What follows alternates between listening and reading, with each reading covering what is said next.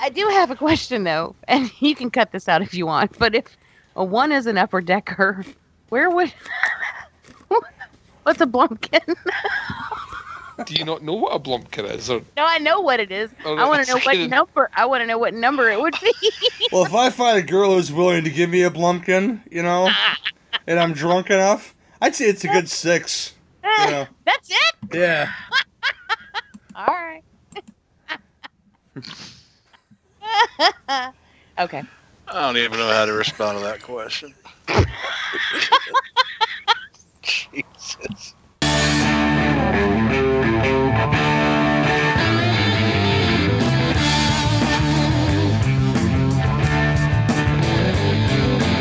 Well, I'm looking at you, and I'm wondering what you're gonna do. Looks like you've got no friends, no one to stick with you to the end. Take yourself a friend. Keep them till the end. Whether woman or man, it makes you feel so good. So good.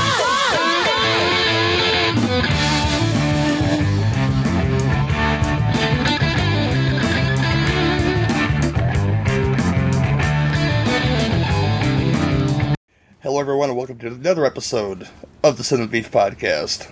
I am Gary Hill, one of your hosts, and with me, as usual, is Mr. Jeffrey X. Martin. Hello, room. How we doing? Fine, sir. How are you?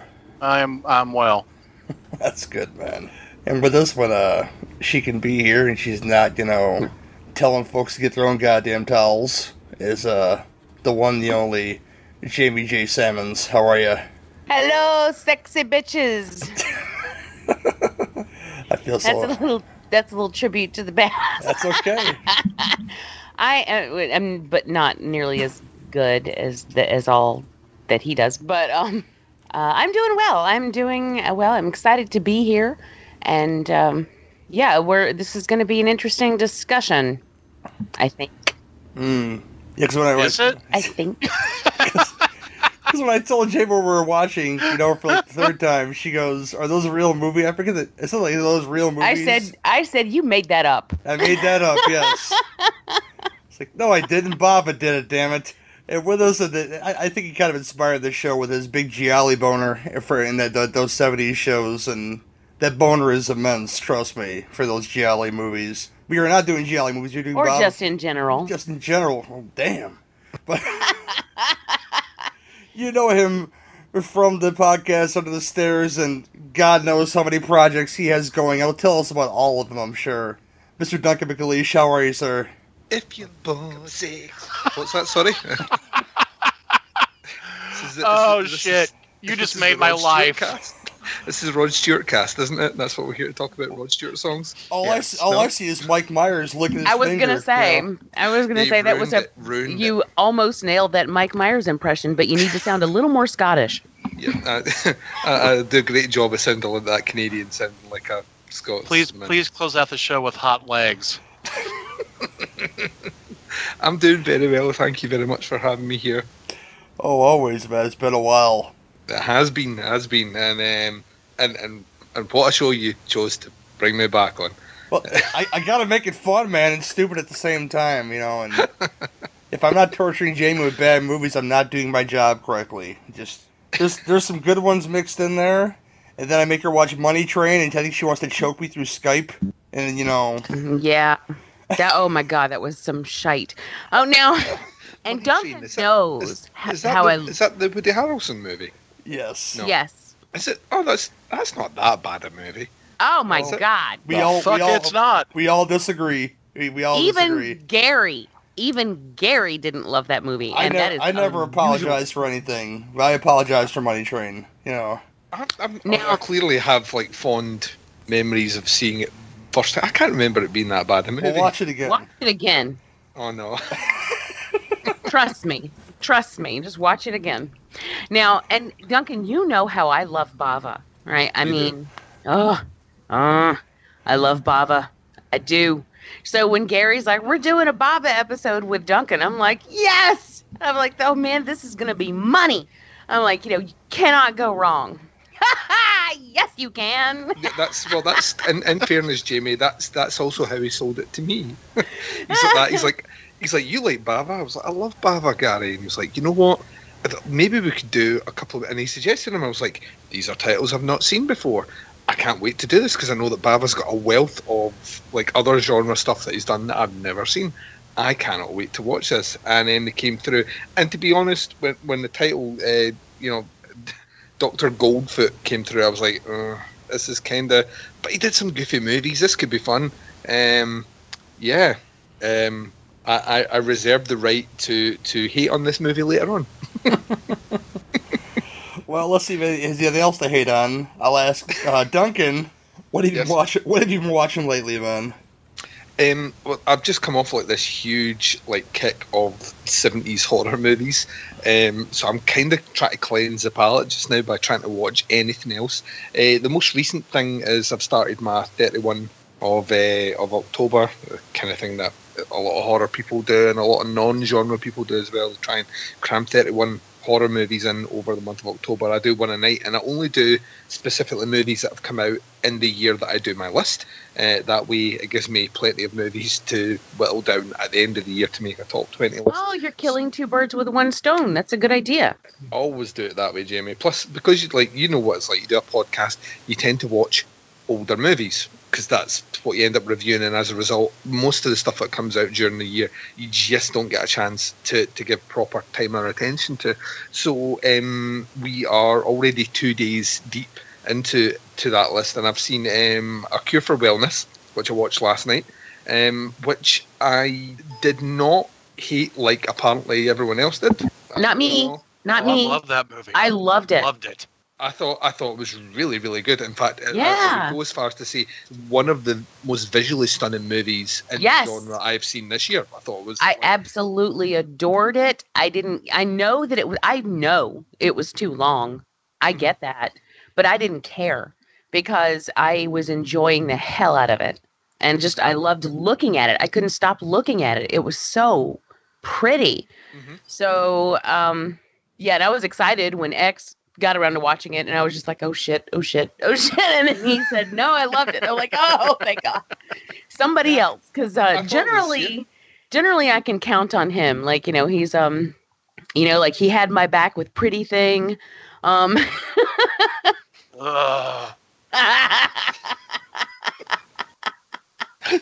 I thought it was like I say, I don't know. I remember when it came out, and it took a bit of a battering from critics and from the internet, and I don't get it at all. I thought performances were super strong. I would agree it probably is a bit too long, but when you are spoiled with the visuals of that movie, I will happily watch another half an hour of that. I would maybe be complaining a bit if I wasn't engaged with what was happening. I thought it was really good. And then the day before that, I caught the new Mike Flanagan affair, Gerald's Game on Netflix, which me and Jamie are going to talk in a bit more detail on Teapots. I will say this: I thought it was great. I've never read the source material, but I thought it was great. I thoroughly enjoyed it. I thought performances excellent. Flanagan's editing is on point, and it's kind of because I read a lot of Stephen King when I was younger, and maybe mid-90s I kind of went off reading his stuff, and I know he's kind of hitting a bit of a renaissance just now. He's putting out a lot of stuff that people are raving about. Mm-hmm. And I never really got into the Dark Tower series, so when I hear people say that all these movies, all these stories are connected, etc., I've never really cottoned onto that or kind of latched in or done any sort of investigation at all. Couldn't help but feel when watching it though that there's maybe some connection to Dolores Claiborne, in the fact that there's both those stories have an eclipse and molestation as well. So, and it turns out that might not be wrong. According to the internet, there is a connection. There is. So I need to do a bit. I need to do a bit of research on that one. But yeah, I thought it was a really good movie. So yeah, surprise, Mike Flanagan can direct. he's a pretty good director. Who knew? Everyone will know when we do Shaflanagans. Yes, that's how we're pronouncing that, and not the other way. It's not flananigans. It's shaflanigans, which is easier to say, especially when you've had a drink. Yeah, and that was his idea. That's yep. It was. So yeah, so that's the two movies I've seen lately, and a lot of TV. I'm watching a lot of TV just now. I don't know if you guys have had a chance to check out Room 104, the HBO anthology series, like 20-minute episodes. No. It's fucking brilliant. The Duplass brothers are behind it. So basically, the premise of it is that it's set in the same motel room every single week, but tells a different story every single week. And some of them are genre, some of them are not genre. They had a whole episode which was basically like a ballet musical, but with kind of like it was like with like argental colouring in the background. It fucking blew my mind. It blew my fucking mind. So it could be one of my favourite TV shows this year that no one's talking about. So that's Room 104. It's almost finished its first season. And yeah, the Duplass brothers are excellent. Like, the fact that they managed to get some really great directors in there, some really good casting as well. Tony Todd, for the genre fans, has an appearance, I think, in the third episode, and they even managed to, in my opinion, resurrect the career of James James Van Der Beek, isn't it, from Dawson's Creek? Yes. Yep, he has an appearance in the second episode, which is fucking amazing. So yeah, that's the show that everyone needs to be talking about that no one's talking about. I'll have to check that out, man. I have HBO at the house here, legally and all that good stuff. So Get on that. Jeff, what's up, man? What you been watching? I've been watching a lot of stuff for Kiss the Goat. I don't want to get into it. Get into it later when we start pimping stuff. But the one thing that I have watched that I really dug was Savage Land, which I watched because JB told me to. Who did? You did. Oh. So I immediately watched it, and it was really good. Yay me! Right? You don't even know you did it. That's hilarious. No, but it's kind of a found footage documentary thing about this dude who allegedly kills a whole bunch of people, and they're going to put him under the jail because he ain't from around here. He's an immigrant, but he took some pictures during the night in question that kind of tell a different story. It's really well put together, and it's really kind of provocative, and I dug it a lot. I thought it was just a lot of fun. Yeah, What's the name of this movie? I've never heard of Savage Land. It's on Prime over here, I think. Isn't that where, or was it? Okay. Oh man, to me, I think it's best if you don't know anything about it, because the way the movie unpacks everything is perfect. I love the pacing. I love like how they feed you little bits of knowledge here and there. And we actually went into it knowing the backbone of it, thanks to Bo. And I was like, and so I'm watching it. I'm going, damn it, I wish I hadn't known. Because, I mean, it still was really, really good. And I still appreciate that he told me about the movie. But if I hadn't known anything about it, I think it would have been better, just because I would have been discovering things, the way that the film intended you to. And it's really, really well done. I highly recommend it. It feels very authentically documentary to me. It's kind of like Lake Mungo in that respect, in that it feels like something you'd actually see on television, I think. Agreed. I look forward to checking it out. Well, I'm glad you liked it. Good for you. Anything else, X? Nope. Oh, wow. All right. Well, JB.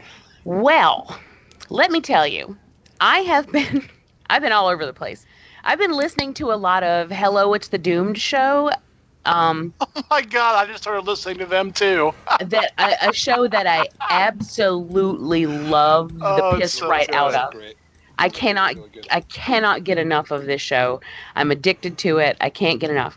So I'm listening to all these these back catalog episodes, and they just put out a new one like Monday, and I was like, hot damn, because I haven't, it's been a while. So, but the funny thing is, I'm also addicted to Short Bus, which is Ricky and Johnny, and they do Short Bus Cinema, and so they just do outright bad movies. And they had done an episode in a movie called Iced, which is a slasher from '88, and it's available on YouTube. So they did it. It sounded funny. They warned me not to watch it, but I said, oh, no, that's not the one. Well, anyway, so I came home and I made Brian watch it with me. And he's like, you are no longer allowed to pick movies based on Short Bus Cinema. Because that's the third one that I've made him watch from Short Bus Cinema. And he's like, you have to quit it because these movies are bad. And I'm like, well, I know, that's the point. And he's like, no more. So I have to watch them by myself now. But so anyway, I watched Iced, and it was terrible. And then after I watched it, and I had already obviously heard the Short Bus Cinema episode, I found that way back, the Doomed Show had done an episode on Iced. So I listened to that, and it was just really hilarious because at that point I had seen the film, so I knew exactly what they were talking about as they were going through it. And that just enhanced the whole experience. What I have found is that I really love that because they mostly talk about movies I've seen already because they're like older films or whatever. But they do some really cool. They do some obscure stuff. They do a lot of Giallo, which is really cool. They did X-Ray, and nobody talks about that movie. Well, to be fair. Well, and I actually think that's going to be spoiler. I think that was actually going to be Brian's choice when we get there for ABCs. So I don't know. I think I'm not putting words in his mouth, but I'm pretty sure. But anyway, so they do stuff like that, and I've been watching a lot of those, and I've been watching a lot of things from Short Bus. Like I watched Abby again. I hadn't seen that since we covered it on Devour. And then I have been watching a lot of 70s stuff because of Duncan's show as he's been going through the 70s. I come home and I'm like, oh man, I really want to watch Don't Look Now. Oh, and I really want to watch, whatever, like Tourist Trap. And then of course we have now started then we watched Gerald's Game, and when that came out, because that's one of my favorite King novels, so I was really waiting, and Mike Flanagan, duh. So I was waiting for that. And then, of course, Halloween season started. So what we're doing this year for Halloween is because every year we have a theme. And this year we're doing Passport to Halloween. So we're doing all foreign films. Except for Canadian, because they don't count. But damn.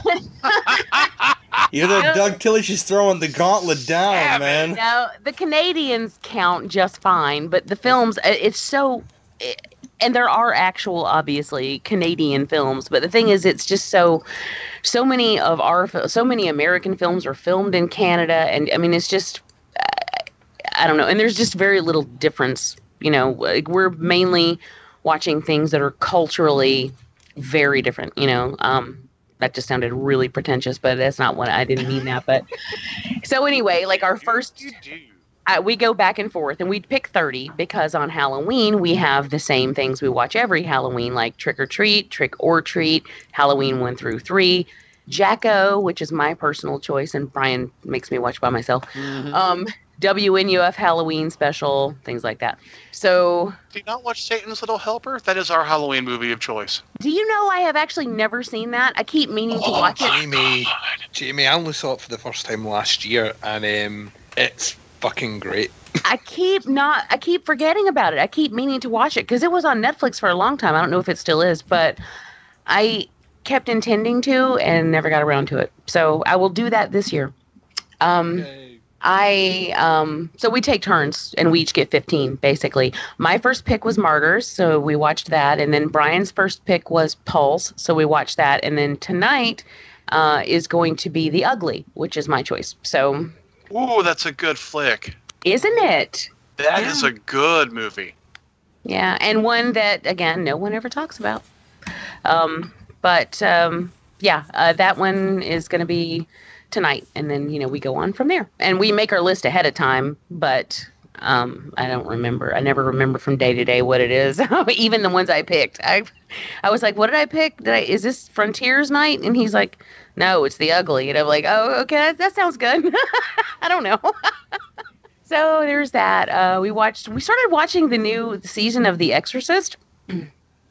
And it's interesting because they have abandoned the whole Gina Davis thing. Like that whole plot line is over. So now we have this kind of road movie with the two priests during half the show. And then, because we've only been through one episode. The second half of the show is is John Cho, who is like running this orphanage thing. But that's actually, to me, the more interesting part of the show right now. I'm really loving his character. I'm digging his whole thing with the kids. And, spooky stuff's going to happen, but, and so every time it flashes back to the priests, the characters I do know and that I'm acquainted with from last season, I get distracted. And I'm like, give me back to I want the other stuff. Like, I'm really actually enjoying the other stuff more.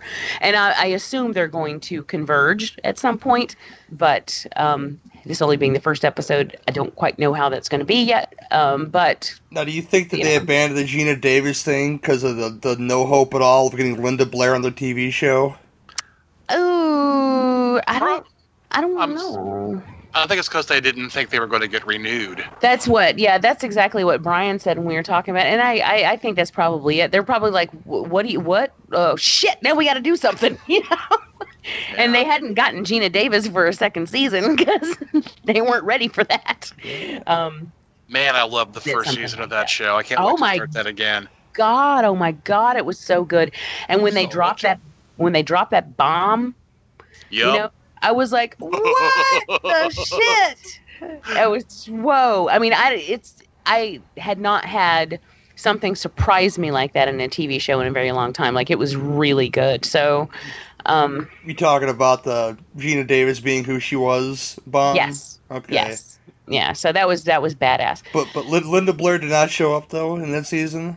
I didn't finish it for no good reason. Just I didn't go back to it for no good reason. No, she's rescuing dogs. She doesn't want anything to do with The Exorcist. Well, you guys know how I feel about her, but unfortunately, I'll have to go meet her again in November because dogs or whatnot. Right. I have to kiss her ass for 5 minutes. I was gonna say, I guess that's one good way to get stuff out of her is to appeal to that.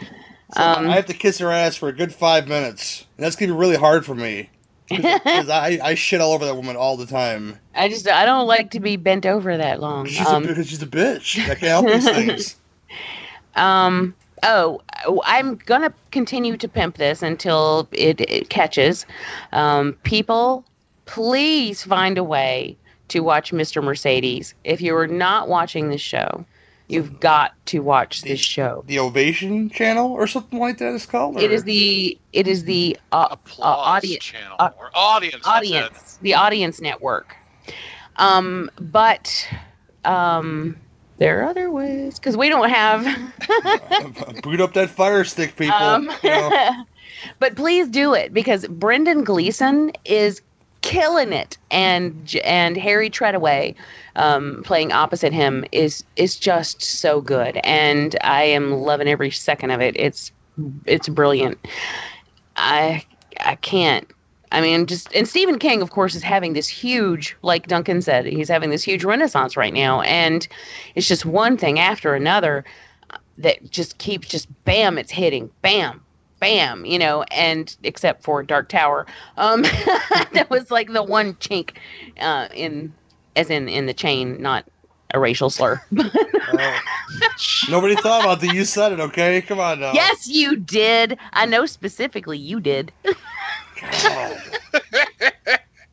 I'm just teasing you. But you know what I mean? Like everything has just been coming up king lately, and this is another example in it. And I'm just afraid that people aren't going to see how awesome it is because what the hell is the Audience Network, right? I mean, everyone's got a network these days. Yeah, it's really surprised me because it's not got any release at all in the UK. And the fact that, the cast Brendan Gleeson, who is right. That's not like a small name. That is a large name, in cinema. The fact it would lock him in and then put on a network which is notoriously difficult to have heard of or get a hold of seems really strange to me, especially with a King property. But then he has had quite a few things out that maybe not necessarily this year, but especially TV adaptation wise that have not done well. Under the Dome got cancelled. He had that one. What's it? The Good Marriage, is that him as well? Good Marriage. Yes, I think so. Well, Under the Dome was not intended to be more than one season. It was supposed to be a mini series. They tried like hell to stretch that thing farther than it needed to ever go, and it just I mean they should have canceled it. They should not have tried to extend it because they did a real disservice to the idea behind that, and it was just ridiculous by the time we got into like the second and third season, and it had only been like 2 weeks, and I'm like, what the hell is going on? And of course, The Mist got canceled. Yeah, The Mist is. I've not even watched that yet, so but I've heard Mr. Mercedes is really good, so I need to hopefully. It is. It's it kind of. I feel when I'm watching that, I kind of feel the same way I felt, and it's not the same. It's and don't anyone come at me for this because I'm not saying it's the same kind of show or the plot or anything, but I'm saying I feel the same way I felt when I was watching the first season of True Detective. Like that's how engrossed I am in what's going on. But it's like there's another show that we love called Hand of God, and it was an Amazon Prime original show. And I'd never heard anyone talking about that either, but it has, Beauty and the Beast. Ron, you know what? He's done so many other things since then, but for some reason, that's how I think Ron Perlman is what I'm trying to say. But I couldn't say Hellboy. I couldn't say anything that anyone would remotely know what I was talking about. I had to pull out something from 1482. I watched Beauty and the Beast. I watched that. Okay, good. But anyway, Ron Perlman is in it, and actually several other people, and it was an excellent show. Nobody ever talked about it, and it's just, it kind of hurts my feelings because there's so many things out there. It's hard to keep up. And I'm just going on and on. They're just trying to stretch. What did you watch, Gary? What did I watch? I finally saw that clown movie everybody's talking about, that It movie. And oh yeah, you were talking smack too. I was trying not to, but let me tell you, I wasn't bored, but at the same time, I wasn't feeling it either. But I tend to like movies better when I watch them at home. But the whole idea of an R-rated horror film is to shock. I'm not saying like, here's the movie, folks. No, suck my dick. No, I'm not asking for all that. I'm just asking for not so much lazy writing when it comes to. These kids just, okay, we give these kids foul mouths, so here's your R rating right here. But aren't in fairness to that, though, the kids have pretty foul mouths in the book. Yes, I have read that, yes. Really, really foul mouthed in the book, actually. In fact, it's the worse. movie doesn't necessarily do credit to how foul mouthed the kids are. But I think it took in away. The book. I think it took away, though, from the clown doing his thing, because it was just a lot of CGI shaky face. I'm not necessarily a fan of that, and I was in it. Yeah, I liked it. If I had to give it a rating, it'd probably be like a 7.5 out of 10. All right. It just was too much stuff that took me out of it. But like I said, if I watch it at home, I might like it better. Mm-hmm. I was expecting X to like jump all over. Well, he didn't see the movie, I don't think, but the part where they're literally floating in the air in the sewer, I compared it to Carousel and Logan's Run, which later on I'll make another Logan's Run. I'll make another Logan's Run later when we do the Hercules review, just because. But they're floating in there. It's like I think of. But at least those kids got to renew. They eventually. But the other folks, there is no renewal, just population control. Watch Logan's Run. Watch Logan's Run. It's a better movie. It kind of is though. But that's just me talking shit. But, I had a foul mouth as a kid, but nothing's fucking changed. So I saw the second Kingsman movie. It was fine. It wasn't. I was saddened by the reviews I saw of that because I was so excited about that movie. Not that I'm wanting to go out my way to spark up any sort of arguments on this show. To me, The Kingsman is a movie which uses CGI to a ridiculous level, yes, which is almost to the level of unbearable, and is deliberately going for a shock factor. So why does it not get a pass and Kingsman get a pass. Well, this is a cheesy action picture. It doesn't pretend not to be a cheesy action picture. But it's a genre movie. It's a horror movie which was made for 35 million, and I would imagine the Kingsman was probably made for comparables. So I don't think it made his money back either. So yeah, even the people behind it didn't expect that movie to take in the amount of money that it has, and I think people are now being overtly critical of that movie because it took in so much money. See, I'm not that person, but I think that you're wrong in a sense on that first part, because you already kind of had that built-in audience of the parents of these children that are probably taking their kids to go see this movie, that seen it in 1990, scared the shit out of them, and said, let's go see this new one and see if I can scare the shit out of my kids. But what you're saying is, though, that think about it comparable to how many people have went to see it, and then compare that to the TV movie.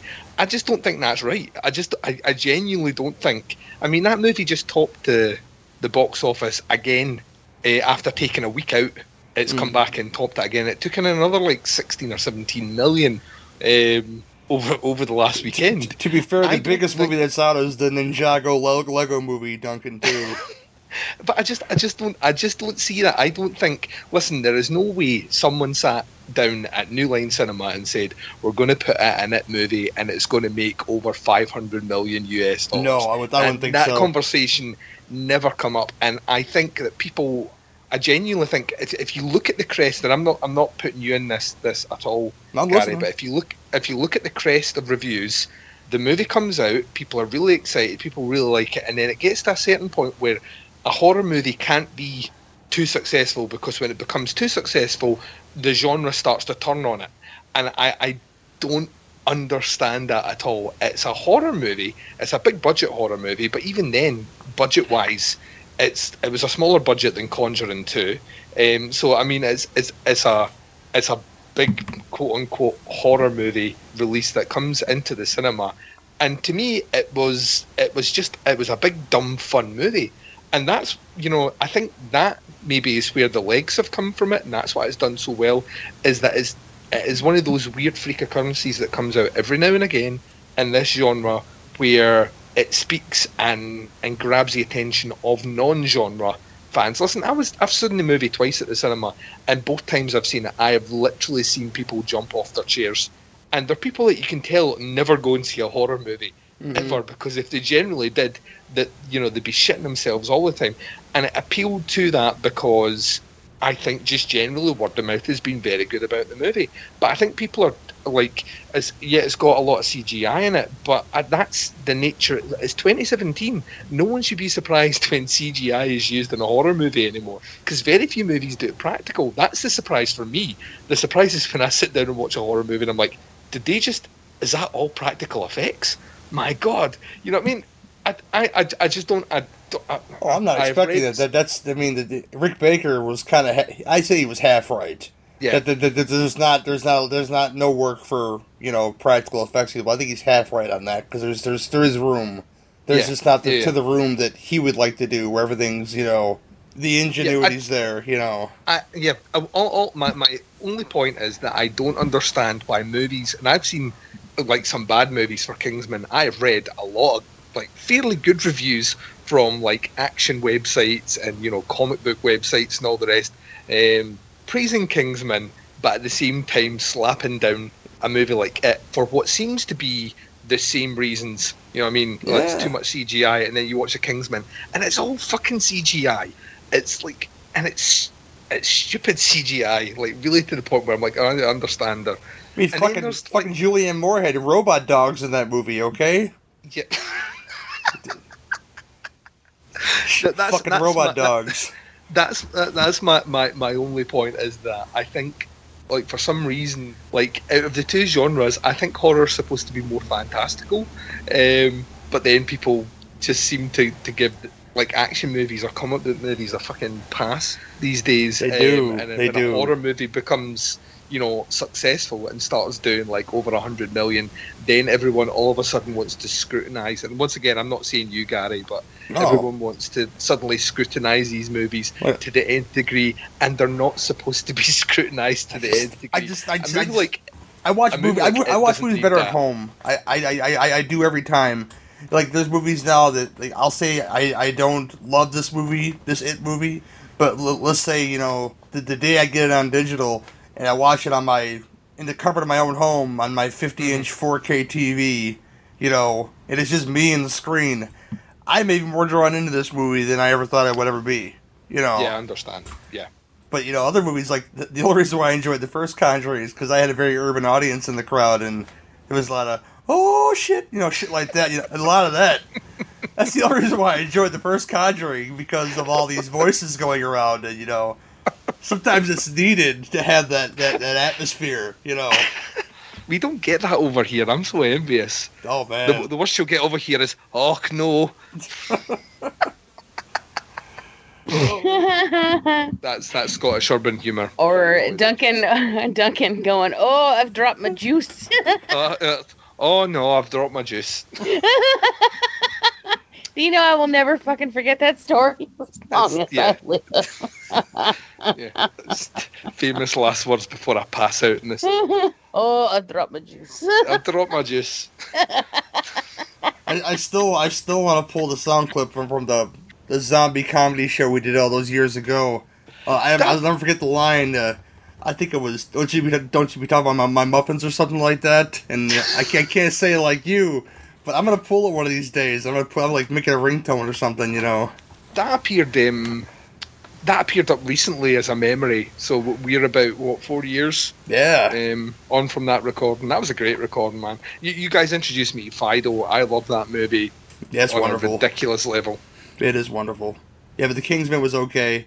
Not as good as the first one, but it's good to know that Julianne Moore could still give me, the high hard one when she wants to, and she's still looking pretty good these days, if not better. She's like a fine wine for me, and she plays a supervillain in that movie that is ripe with the 1950s, and she has robot dogs, and it's really silly.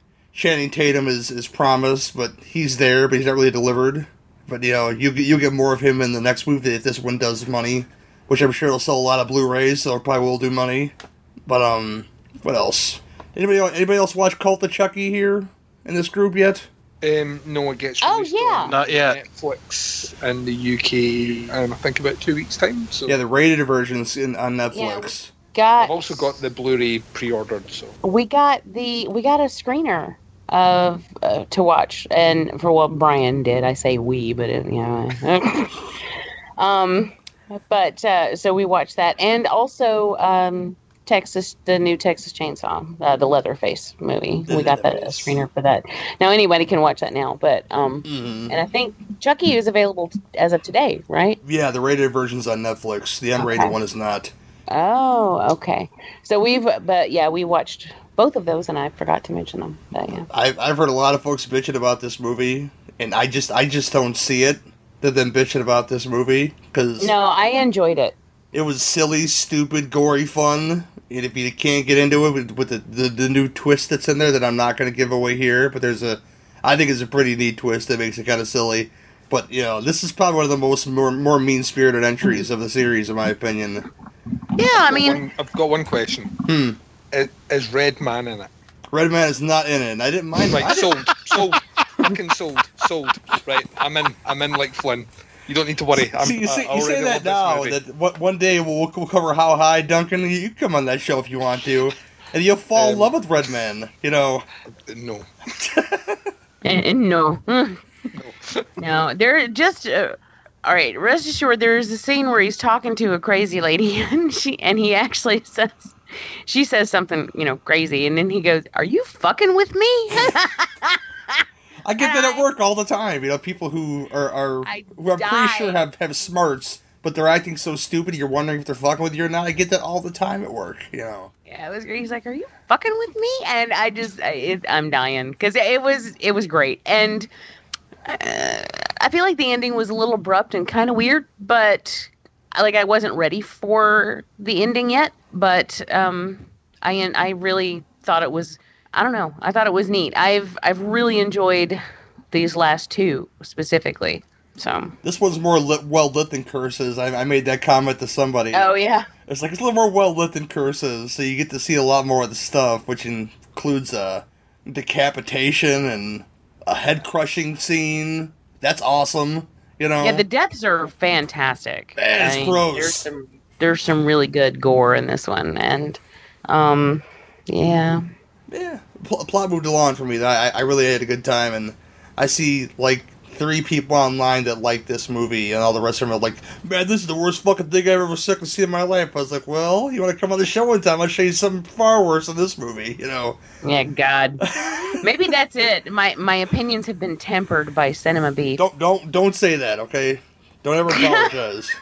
No, I'm not. I made Duncan watch Poultrygeist. Is all I'm saying. You know, it's. Oh God, I hate that movie. I've actually said Leatherface equals not crap. I mean, like I didn't hate that movie, and now everyone's like, that movie's crap, and I'm like, really, I didn't get that. Now, well, all right, we reviewed that on the Skeleton Crew, and it's coming out soon, so you know, listen to that and then hear exactly what I mean. But yeah, it's like that to me is like not when someone says, this movie's not crap.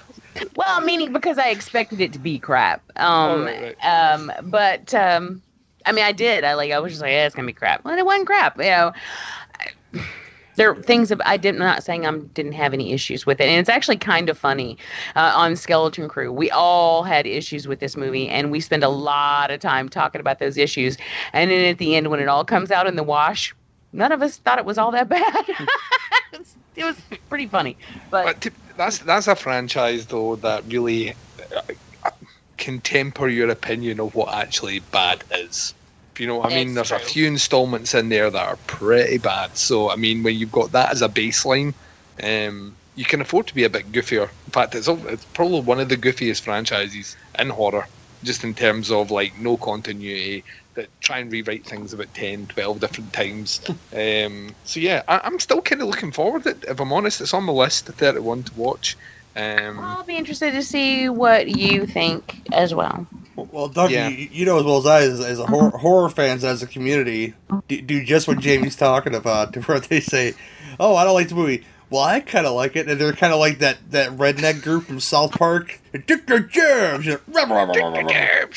They just start yelling, like when you don't like something, and they don't like something, you do like it, Yeah, it's one of the few genres out there where, like, legitimately, regardless how terrible the movie is, it will have a fan base somewhere. Yes. I'm still getting shit for the Nightmare remake and Texas Chainsaw 3D. So, Yeah, both of them are bad movies, Jamie. And yeah, shush it. Shush it. I will never cease to get shit for those movies, and I know that, but I don't care. I don't care. Do your thing, cuz.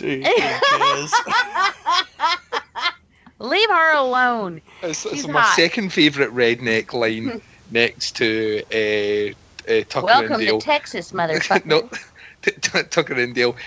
He's crackling like a log. College kids. College kids. I love the shit out of that movie. Little Evil was cute, done by the same guys that did Tucker and Dale. It was okay. I thought it was cute. It's on Netflix, isn't it? Yeah. It was cute. I mean, to me, it was like a cute version of The Omen. That's about the size of it, yeah. Yeah, it was like The Omen for a family film. I'm an Adam Scott fan, so me too. I'm looking forward to Ghosted with Craig Robinson and Adam Scott. That's running now. Actually, I missed it last night. And I wanna watch that. And we don't typically watch a lot of sitcoms around here. Like, we don't do comedies very much, but I like both of them, and I think the whole it could push its way into, like, maybe it'll be enough to where we could talk about it on Evil episodes, I guess is what I'm trying to say. So I'm curious to see if it'll fit. Yeah, I'm late to the party. I'm sorry. I'm late to the party lies. I watched Annabelle Creation. I'll just do a quick rundown. It was a lot of fun, much better than the first, like everybody says. Yes. It gets extra points for Anthony LaPaglia, in my opinion. although he didn't make it too long in that movie, because funny fingers, with CGI hands, but that's fine. But it was a good story, Anything you expect out of a ghost story like that. Good times. That Annabelle creation. I enjoyed it. I saw another superhero film that I missed the boat on too, Spider-Man Homecoming, which is enjoyable. It's about 2 hours long. I think it's a little long actually, but Michael Keaton's pretty great in it as the Vulture, the bad guy. I'm not really sold on new Spider-Man yet. He's okay, but I think the shining point is they gave you a lot of throwbacks. Like in the '60s, he had like this underwebbing underneath his armpits where he could fly like Rocky the Flying Squirrel, and you got a little bit of that in this movie. And minimal Tony Stark, but a lot of Happy Hogan, who's Jon Favreau's character in those Iron Man movies and in the comic books. And I really enjoy Happy's character, and it's really funny in this movie. And yeah, that was good. But one more, I make a recommendation because I'm going to review this, but I don't want to go too much into detail on it for my those October shows that sometimes happen. But I'm definitely going to review this because I think it's, I don't know if it's little known or whatever. 1977 British anthology film called The Uncanny, which, as a lot of folks Wee Downy P, as Baz calls him, is in that movie. Who else? John Vernon, Samantha Eggar from The Brood is in that movie. Peter Cushing, how could I forget? He's like one of the central characters in that movie because he's this guy who's an author who brings this book to this publisher to say, here's this book of all these accounts of murder that was done by cats. Supposedly, he really hates cats for some reason. And at the end of the movie, you find out why. But it's 3 stories, and they run really good. Yeah, and they're really, some are just fucking funny. Like the second one's involves witchcraft and a little girl, and of course you see her cat, which is the only thing she brings with her, this cat and these books, and this black cat looks like he's up to some shit right away, and you are not disappointed because she has a bitchy cousin in the segment, and she gets really small, and it reminds you of The Incredible Shrinking Man, which I convinced Duncan to buy when it comes to Blu-ray. Mm-hmm. I think Winter will love it, Duncan. I'm serious. I can't wait. But yeah, and in the first story, there's an old lady who has a whole bunch of cats, and she dies for a reason. I won't be able to watch this movie, but there's an inheritance involved. She gets killed, but she has 40 cats in the house, and they start attacking the person that killed her. And let me tell you, the cat thrower, because you can tell these are actual cats being thrown off this balcony, hopefully out of something soft, deserves a fucking Academy Award to film this shit. Because let me tell you, it was spectacular. So The Uncanny sounds like a biopic of me. You would. I'm going to share it with you because you would enjoy it. I think you would enjoy it quite a bit, and it was delightful.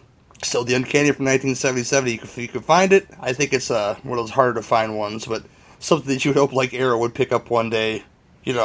Hopefully, fingers crossed. It's not an Amicus though, which surprised the hell out of me. But that's about all that I watched that I would choose. I have one more. I just need to mention it real quick. Go I did go see the Italian uncut Suspiria. Yes, you did. On the big screen. I don't think I talked about it last time we recorded, but that was a really good time. The print was not as... I've heard you brag about that before. Have I? Well, then I'll shut up. No, I'm just kidding. I don't know what the hell I talk about half the time, but I did get to meet Ricky and Danny from I think it actually came up on Teapot, or not Teapots. I don't know. You met Ricky and Danny? I met Ricky and Danny. Oh, that's who. Never mind. I heard Ricky talk about meeting you. That's what it was. Poor bastard. I apologize. That's all right.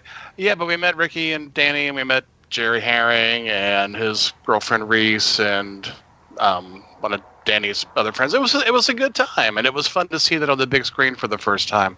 It was actually that mono soundtrack. They played it so loud, my heart rate changed. It was bizarre. But anyway, yeah, that was fun. So I'm done now. We can actually go on with the rest of the show. Oh, and I watched Curb Your Enthusiasm at the premiere, and it was fucking hilarious. Damn it. Yes. Jamie Sammons that one in the Curb Your Enthusiasm. Jamie Sammons in the middle of a Jamie Sammons that was already going on. That was a known unknown there, see? And it's, because I had to talk about it. It's been away for 6 years, and it was like, it's the Ritz Crackers of sitcoms. You motherfuckers are the one of the gentlemen of the moment. I'm a realist. But they tell you, I don't want to fuck, I want to make love, and they make you wait, and you wait and wait and wait and wait. You just keep on waiting, you just wait, and finally, she gives you some. And it's the best you ever had in your life. You come harder than you've ever came. This was it. This was the feeling I've been searching for. I finally made love. You didn't make love, it just felt real good. You know why? Because you waited 5 months for it.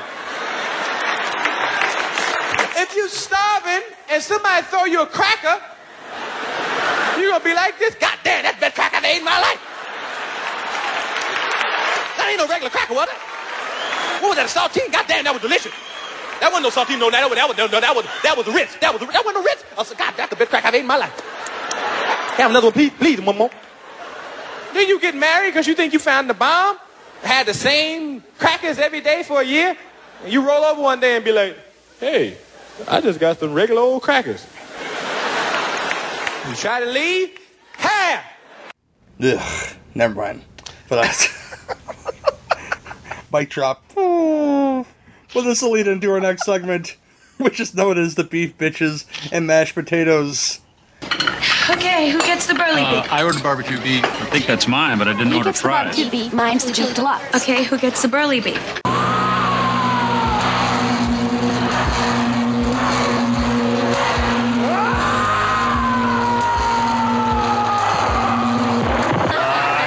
heard that. Duncan, I'll start with you, my friend, my guest. Anything pissing you off this week, sir, in particular? I kind of went on my rant. Yeah, the now apparent back turning of the horror genre on the successful movie It. So yeah, okay. I don't know why it happens. Every fucking movie, honestly, every movie that starts to be successful in our genre, for some reason, seems to irk a small percentage of. You just got to give them about a week, and then they start coming out. And it happened with Get Out. It happened with Split. It happened all with the movies It. have done really well. Yeah, all the movies did really, really, really well. I mean, and they'll start saying ridiculous things like, oh, it was so predictable. I saw talking about Get Out. I'm like, fuck you, it was not. Yeah. Like, we thought it was going to be predictable going in. Like, we thought we had it figured out. And even like most of the way through, now there's some things you kind of do figure out, but I mean, the actual, like the meat of it, like digging down to the marrow of what's going on, there's no reason you should predict that. Like, there's nothing that's telling you this is exactly what's happening here. So shut the fuck up. That's what I said. Definitely. I liked it, but I think I had more fun with Keanu just throwing it out there. I don't know what it is. That cat is cute as hell. There's that aspect. I'm just gonna I tend to present a kind of aura of positivity on my show, that when I get a chance to speak on other shows, I tend to let a little bit of my personal gripes with my genre spill out. That's the first thing that's annoyed me this year. Is it's been probably the most successful year for cinema horror in a while, right? So we're apparently now, horror fans. There are a group of horror fans that don't like that. They want the genre to exist purely for them, and as a result, make no money and drive production costs down, so everything looks shit. So that's the first thing. The second thing, people telling me what a horror movie is. This is my new favourite thing this year. My new favourite thing is the sentence, not a horror movie. Which seems to pop up everywhere, and it's really fun. I like strangers I've never met telling me what scares me. It really totally makes me happy. And then you go back with, well, it's subjective. No, it's not subjective. It's not a horror movie. Cool, which makes me think they don't know what the word subjective means. But yes, that annoys me. And the third thing and final thing is people blaming marketers for marketing a movie to them in a way which doesn't meet up to their expectations. So a great example of that one was the new Darren Aronofsky movie. Yep. Mother. So Mother, even if you look at the synopsis, is kind of written up as if it's a home invasion movie. It's marketed that way. you know, like I say, most of the synopsis that appeared, and you know, well in advance of the movie coming out, all had that kind of, a couple living in an idyllic home are presented with two strangers, and then their world changes. You know, which is, in fairness, what happens in the movie. But it's presented in such a way that it's, you know, this home invasion movie, which it's not. And people seem to be really annoyed by this. What these people seem to be forgetting is it's a Darren Aronofsky movie. Yes. I've never seen an Aronofsky movie where there is just one linear narrative that happens from start to finish. Well, The And it doesn't Wrestler. go even well, yeah, I suppose you're right, but I don't The like Wrestler is The probably Wrestler. his most straightforward movie there was. I think it was. Yeah. Yeah, More I so think you're than right. Noah? Oh, They Noah had was- they had rock Noah monsters was- in Noah, you know. Yeah, Noah went batshit crazy. He was like that. He basically, at one point, I think he mistaken the fact that he was making a biblical epic movie in favour of the new Mortal Kombat movie. It just like went fucking straight up fucking bananas. But yeah, so like if you look at like he doesn't do linear narratives. He tends to go quite crazy. He's very arty. I love the people that were upset that it was a kind of arty movie as well. I think that's hilarious. But yeah, I went to see it. I would be hard pushed to say that I loved it, because I genuinely don't know how I feel about it, and I really want to watch it again. I will say this though, as cinematic experiences went this year, it is the most unique cinema experience I've had, probably next to The Evil Within, which I actually think that movie's fucking crazy and wonderful, but like Mother to me was just this really interesting, really daring, really ostentatious, so over the top, just fucking assault on the senses. And instead of people talking about that, what people decided that they wanted to talk about was, one, it's not a horror movie, which I would actually argue there was plenty in that movie which I think drags it into the genre for sure. Well, But Aronofsky has always skirted that line. it's like you know. Lynch. Lynch does the same. Lynch will have, like, almost every Lynch movie has an element which kind of starts to drag it over. Unless it's a straight light story, which doesn't at all. But you know, most of them have that element, and I think Mother definitely has that element. But like, that was the first thing, and the second thing, blaming the marketers for how bad the movie is, which I don't get at all. I genuinely don't get. So yeah. Apparently, you should believe everything marketers say. If that was the case, every single movie that I have seen that's a horror movie in the cinema in the last 15 years should have been the scariest movie I've ever seen. Like, you know what I mean? You know what I mean? It's like, it's Yeah. selective. People are super selective with these sort of things. We'll happily go and watch, like, a movie like It, for example, and come out and, you know, say it's fucking great. And that movie was, I think, marketed in a way which made it more scary in the marketing than the movie actually was when I saw it. I just thought, you could sell a scary clown to anybody, though. To be fair, you know. Yeah, I don't know how you market a movie like Mother. You can't. Like, It wasn't playing much around where I live, so I couldn't go see it. So Well, the same thing happened. Cabin in the Woods suffered from marketing, and there's just no way to market that movie without fucking it up for you. It Comes at Night had marketing issues. Another one this year that did. People were complaining about The Witch, the way The Witch was marketed, and it's just, there's always going to be. Yeah, The Witch was a really weird one, because like I remember hearing a lot of people like on Facebook complaining about the trailer for that movie and going, no, the trailer for that movie accurately represents what that movie's like. And then I saw the US trailer, which is completely different from the UK trailer. The UK trailer was this kind of subdued. Oh, I don't think I've ever seen it.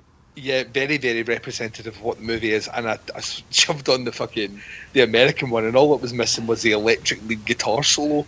It's like, I was like, what the fuck is this? I think the UK has a better understanding of folk horror like that. There's more of a history of that in the UK than there is here. I would agree with that. There was a huge amount of that over here for quite a while, and even movies like something like Kill List, which very much harks back to that. And there's a whole wave of that stuff coming out now. I would highlight. I'm gonna, Jamie, Salmon's this, but I would highly recommend a movie called The Ghoul, which is this weird kind of police movie, maybe occult movie, possibly movie that Jeff X. Martin might actually adore, maybe. So it's called The Ghoul, and it's directed by I believe the guy was one of the DPs for Ben Wheatley. So it has that Ben Wheatley aesthetic through it, and it's very much got Alice Lowe in it as well. From, I'm in. Sightseers and Prevenge. She has not a huge role, but she is in the movie, and it's super fucking weird. But yeah, so yeah, that's my gripes, Gary. My gripes are the genre that I love, which feels the need to one, hate itself when it gets too popular or too big, feels the need to lecture its own people as to what constitutes a horror movie, and feels the need to blame marketers for their poor choices at the cinema. Yeah, so there we go. Well, to be fair, if you see the poster for Mother, you walk into the theater, you're expecting Rosemary's Baby from the carbon copy poster that they made for Mother. And once again, not the poster that's in the UK. The poster that's in the UK is this kind of very artistic. It almost looks like a kind of. It could be like a Michelangelo painting of. Well, aren't you fucking fancy? Yeah, we didn't get that. It's Jennifer Lawrence's face, and it looks like it's been painted. And it's a very pretty poster. And then I saw all the posters for the American one. And I was like, yeah, that's not right. So that's not cool. But yeah, once again, we get the bullshit Rosemary's Baby ripoff, and you get the fappening. That's not fair. The fappening. She does get her tits out in that movie. It was one of those moments where I was like that. If anyone complains about this movie, man or woman, there are issues. That should bring us together as a world that accepts the love of beautiful boobs. Oh, J-Law's boobs. I'm moving on to that too. Jeffrey X. Martin. What is your beef, sir? What's gripe up, man? You know, my beefs are pretty much always the same. I wish people in America would stop fucking shooting each other, and I wish my rock and roll heroes would quit dying. Yeah, we'll talk about that later, man. Trust me, because I might weep a little bit. You know, fucking people dying, man. Gotta cope. Oh man. Anything else, sir? Nah, that's it. Those are my Christmas wishes, man. You know. Fair enough. Jamie.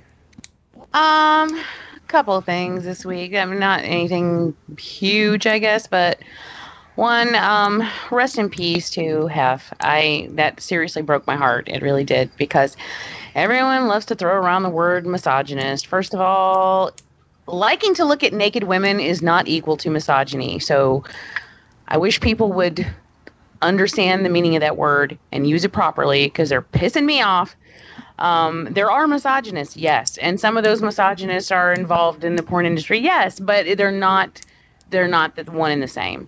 And people love to completely forget everything that he did that was good, and that is that he was a huge champion of civil rights and gay rights and free speech, and he had the first woman of color in his magazine in 1965, gave the first cover to a woman of color in 1969. And if anyone forgets, that was a big fucking deal in the 60s, and not many people would have had the guts to do it. He had a TV show in the 60s that he wanted to have performers of color, including Aretha Franklin, on the show, and Southern TV stations pulled it because they didn't want to have people of color on their TVs. And he said, fuck you, I'm doing it anyway.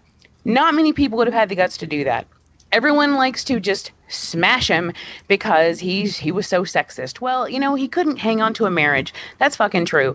I'll admit that. But he never pretended that he could. And the fact is, he did a lot. And he was out there. And he was very progressive. And he had a lot to do with our sexual revolution, which I'm kind of grateful for. And all of these chicks out there who are complaining about him, and then simultaneously, and I've seen it, simultaneously bragging about the boudoir photos that they've just had taken. Where the fuck do you think that came from, and why do you think it's a thing?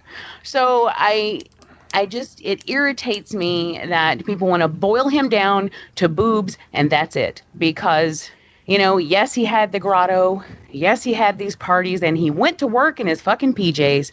But look into it, people. He did more than that.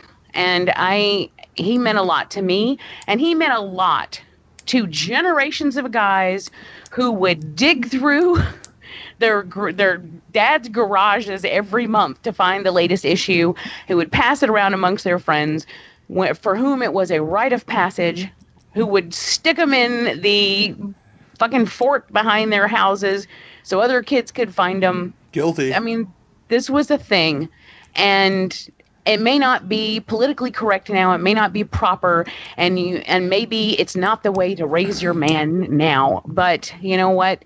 That was a thing, and it meant something. And honestly, it still means something to me. I still have a subscription to that magazine. Every month, I read the articles aloud to Brian. We enjoy the pictorials together, and I'm not ashamed of that. I love that magazine. I love that man. So I'm very sad to see him go, and I really wish people would stop saying things like he never put women of color in his magazines, because you're full of shit. Look into it before you open your mouth. Secondly, hey, this is a funny question I'm going to ask real fast. This is probably more for the men. You ever have the legend of finding porn in the woods? Because that's happened to me before, just finding random porn in the woods. I think every guy has done that at some point. In the UK, for some reason, at golf courses, usually in black plastic bags.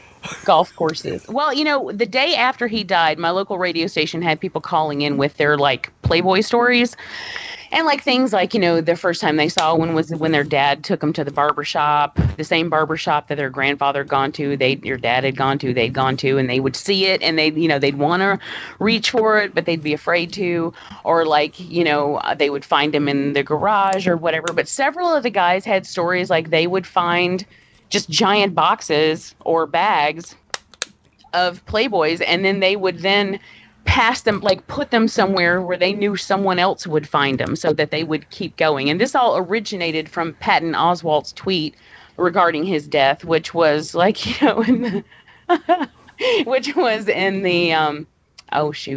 the spirit of Hef's request, his corpse will be laid to rest. I'm paraphrasing here, but his corpse will be laid to rest in a fort in the woods so that it may be passed around.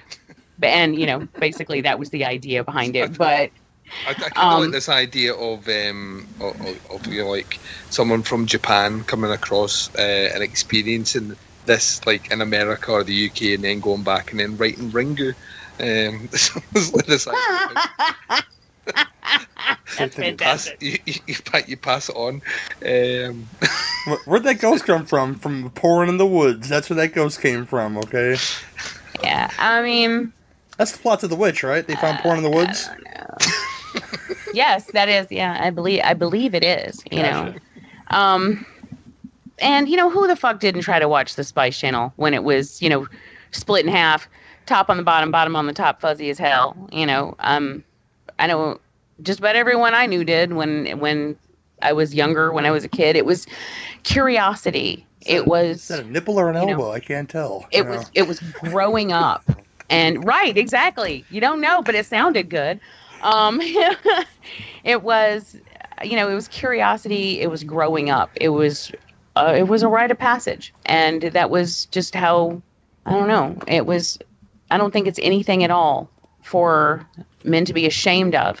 And it makes me fucking sad that I know a lot of men who didn't want to say anything. Even though they had these memories from when they may not have looked at one in 30 years, but they had these memories from when they were young, and they didn't want to say anything because they were getting lambasted for being a sexist.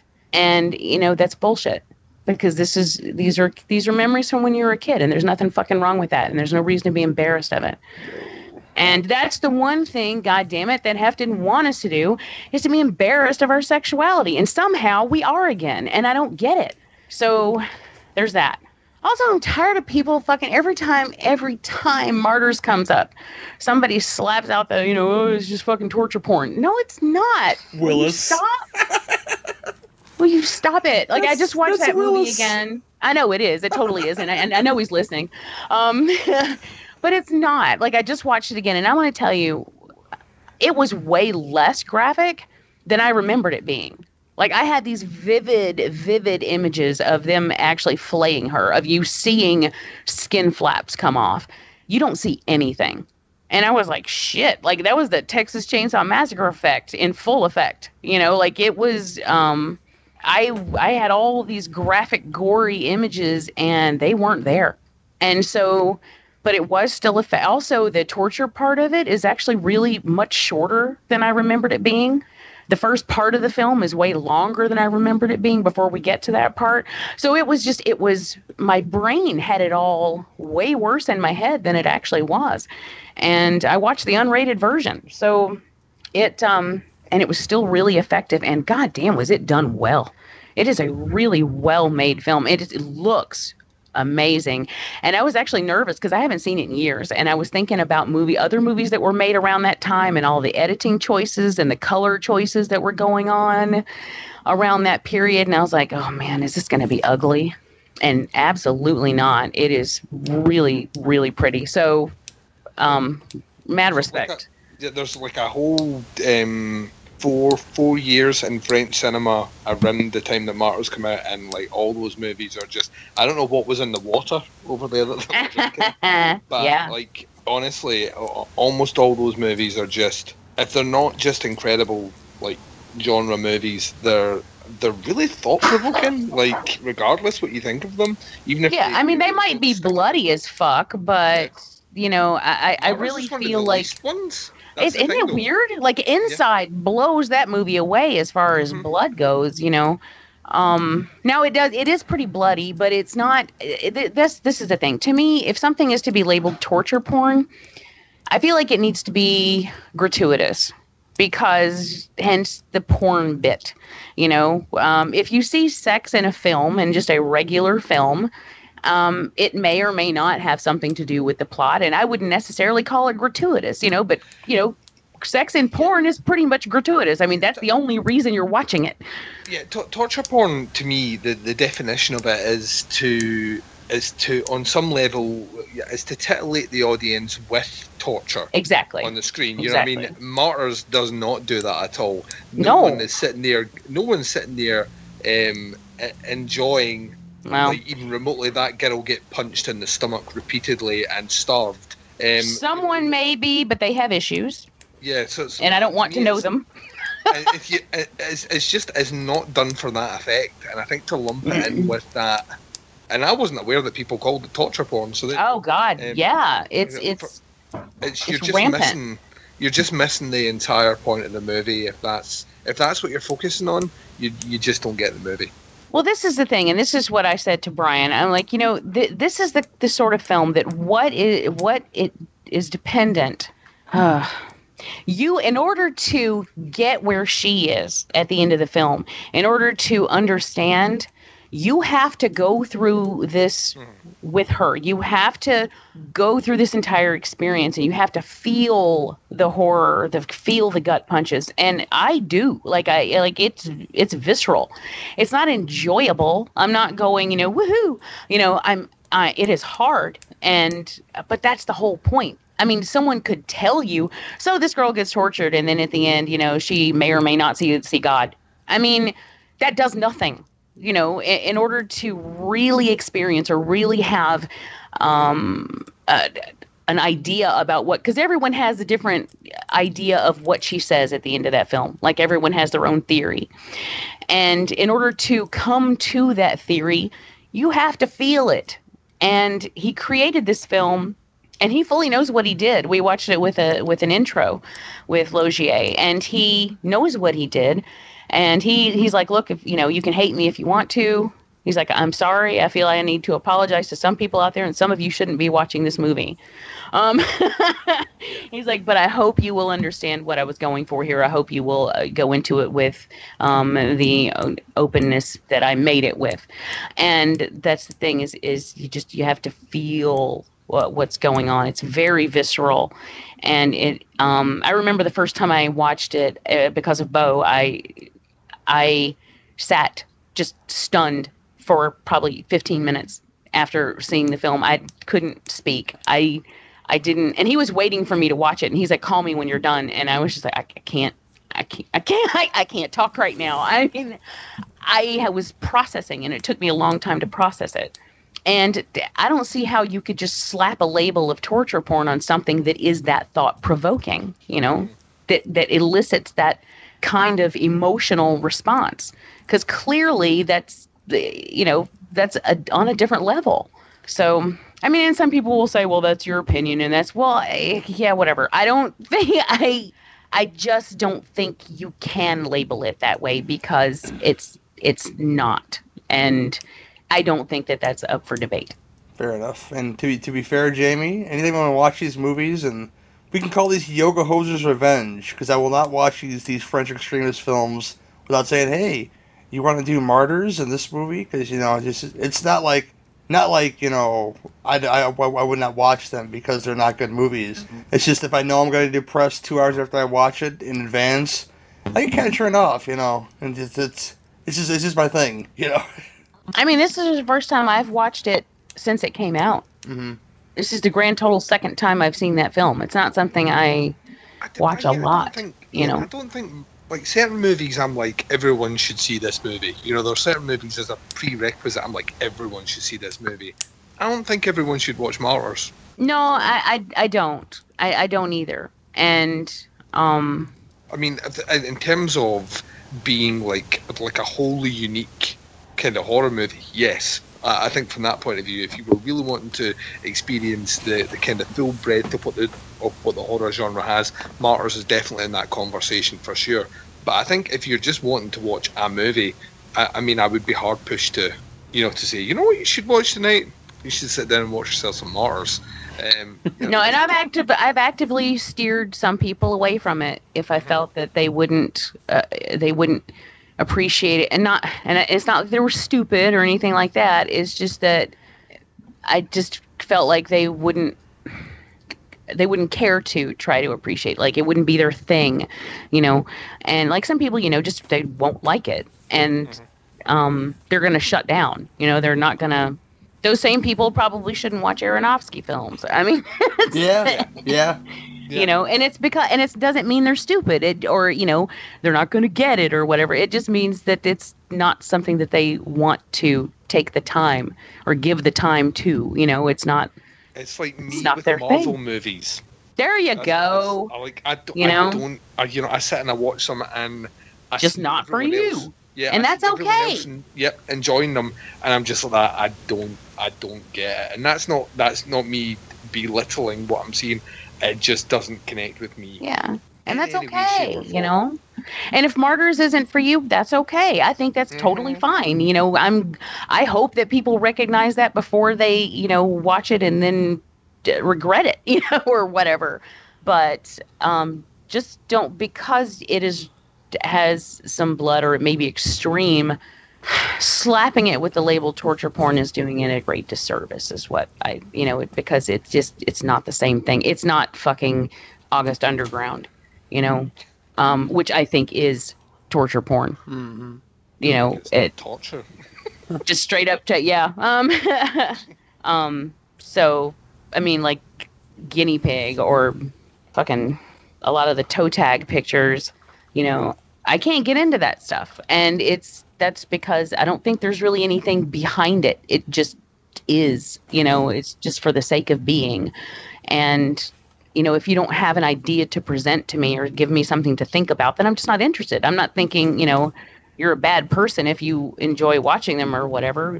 It's just that I require something to gnaw on when I'm watching a film, most of the time. Anyway, okay. I'm done. That's fine.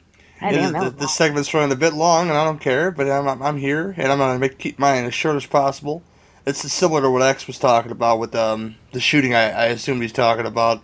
The most recent one in Vegas, which is terrible, terrible thing. You hear more and more about it as days goes on, about how the guy's dad was on the FBI's 15 most wanted list when he was like 15 years old, so who knows what he was putting in this kid's head when he was younger. I just get really sick with talking about, when something like this happens, was it politically... Wait, when his dad was 15 or when the kid was 15? When he was 15. Oh, okay. The shooter was 15. But I get really sick of folks, just coming out in the media talking about the first thing they say Was it politically motivated? You know, who did he vote for? And yada, yada, yada. Whatever happened to just plain batshit crazy? You know, Yeah. it could be just that. You know, it could be unbalanced and just had this ability with a rifle to shoot long-range rifles out of a hotel window and kill a lot of people. You know, it was very, you could tell it was very, you know, pre-calculated and all that bad stuff. You know, I almost said all that good stuff, but there's nothing good about this. A lot of folks got hurt, a lot of folks died, and, you know, a really ugly scene.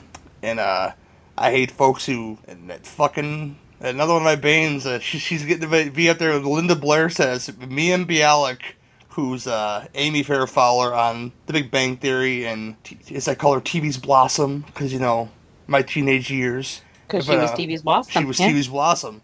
She just took this as an opportunity to, and I shared this post because she's a fucking bitch for doing this. It's like, oh, I know all this tragedy's happening. If you want to have a laugh, come watch our television show, The Big Bang Theory. It's on this night or something. I'm like, really, you fucking bitch? Just, you know, just... Really? Just do, yeah! Oh, my God. Who does that? That's tasteless.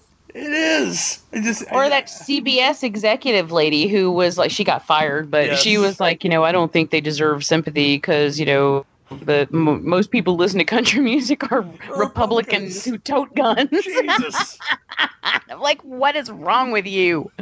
I mean, seriously.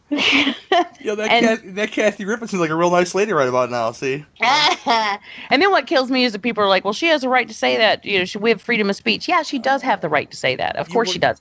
And whether I think she's a cunt for saying it or not, I will defend her right to say that because we do ultimately have the right to say anything we want here. But all that means is that you have the right to say anything and not get arrested for it. It doesn't mean that your job has the obligation to not fire you when they, you know, when they realize who they're dealing with, because they're a private company. They can do whatever they want. And if they don't want you working for them, that's their imperative. I mean, their imperative. That's their prerogative. And it's the same thing with the Kathy Griffin thing. You work for it's supposed to be an unbiased news source. So you say something like that, and something that insensitive, you gotta go. It's that simple, you know. Yeah. I mean, it's just like, what are people thinking that they can just spout whatever vomit they want all over social media and there will be no consequences? Freedom of speech does not mean there won't be consequences from some aspect of your life. All it means is that no one can stop you from saying it and no one can arrest you for saying it. But yeah, people can fire you for saying it. They sure can. You know, so wise up. So, in short, violence sucks, and fuck you, TV's Blossom, you fucking heartless bitch, you know. Man, oh man, TV's Blossom. But, we're done with our beefs, I think, you know, of all this good stuff. It's all good content, people. We're gonna move on to the films we're gonna discuss, which, you know, a lot of folks love Bava, you know, but before he made these beautiful, you know, this is subjective, because I don't love all of them. But, you know, I think they're very pretty films, especially Blood and Black Lace. He made other kinds of films, and two of which we're going to discuss today, being the Vincent Price vehicle, Dr. Goldfoot and the Girl Bombs, and Christopher Lee's in this movie, Duncan. Hercules in the Haunted World.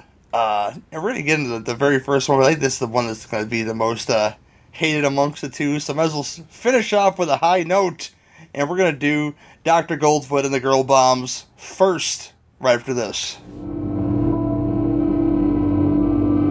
Looking for something different in your podcast library? Then why not check out the podcast Under the Stairs? I'm the host, Duncan McLeish, and joining me each week will be a special guest as we examine some classic, old-school horror favourites, as well as some modern classics. That's not to say that we don't tackle some of the, let's say, more questionable entries into the horror genre. And if all that wasn't enough, we have a subset of shows called Baz v Horror, where our horror novice, the Baz, tackles horror in all shapes and forms to see who will come out victorious. So what are you waiting for? The show can be found at podcastunderthestairs.wordpress.com and on Stitcher and iTunes. The podcast Under the Stairs is a proud member of Legion Podcast Network. This is Duncan McLeish from Under the Stairs, signing off.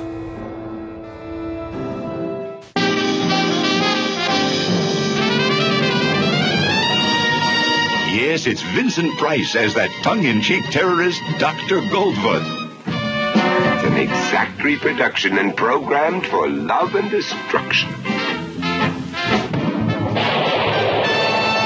Poof! A wonderful explosion that destroys not only my love bombs, but their victims as well.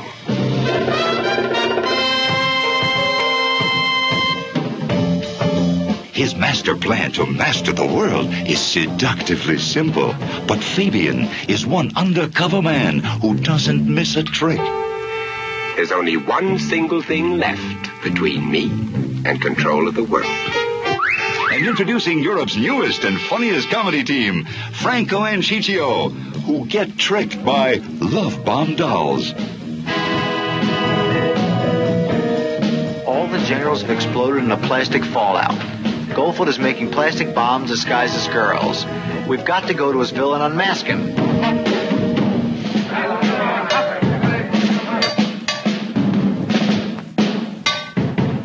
Ouch!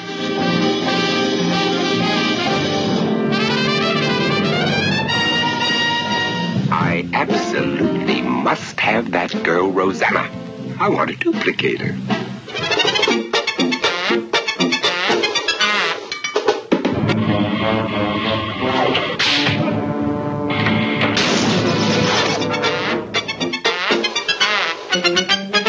Wild, wacky fun with Vincent Price as Dr. Goldfoot, giving love a hot lip. There's something going on, or coming off, every minute.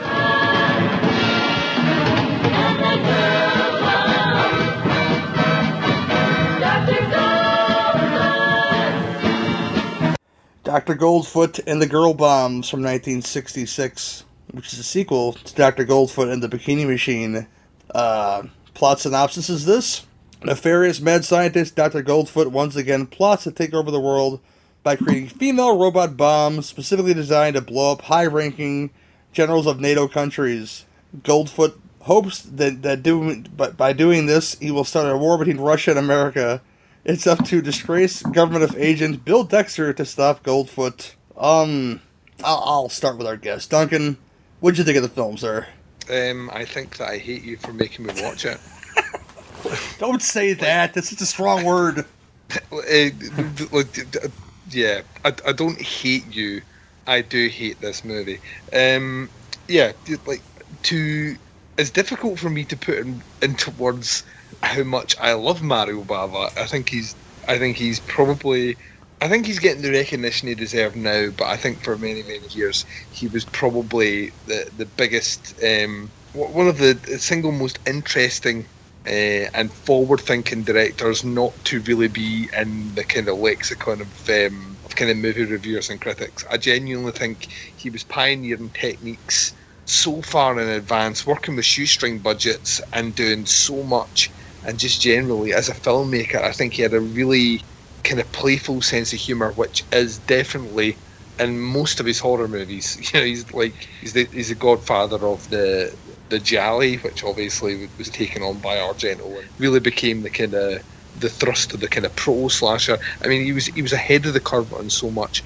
But first and foremost, his movies are just really, really well shot and really interesting. Until I watched this movie.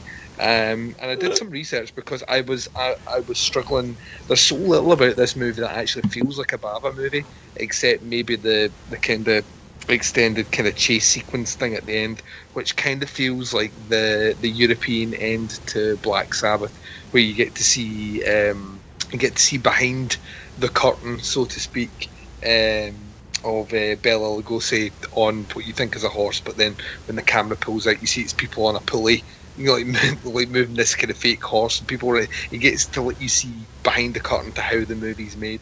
And there's a lot of fun, there's a lot of playfulness in that, and maybe the end sequence of this movie kind of falls into that trap.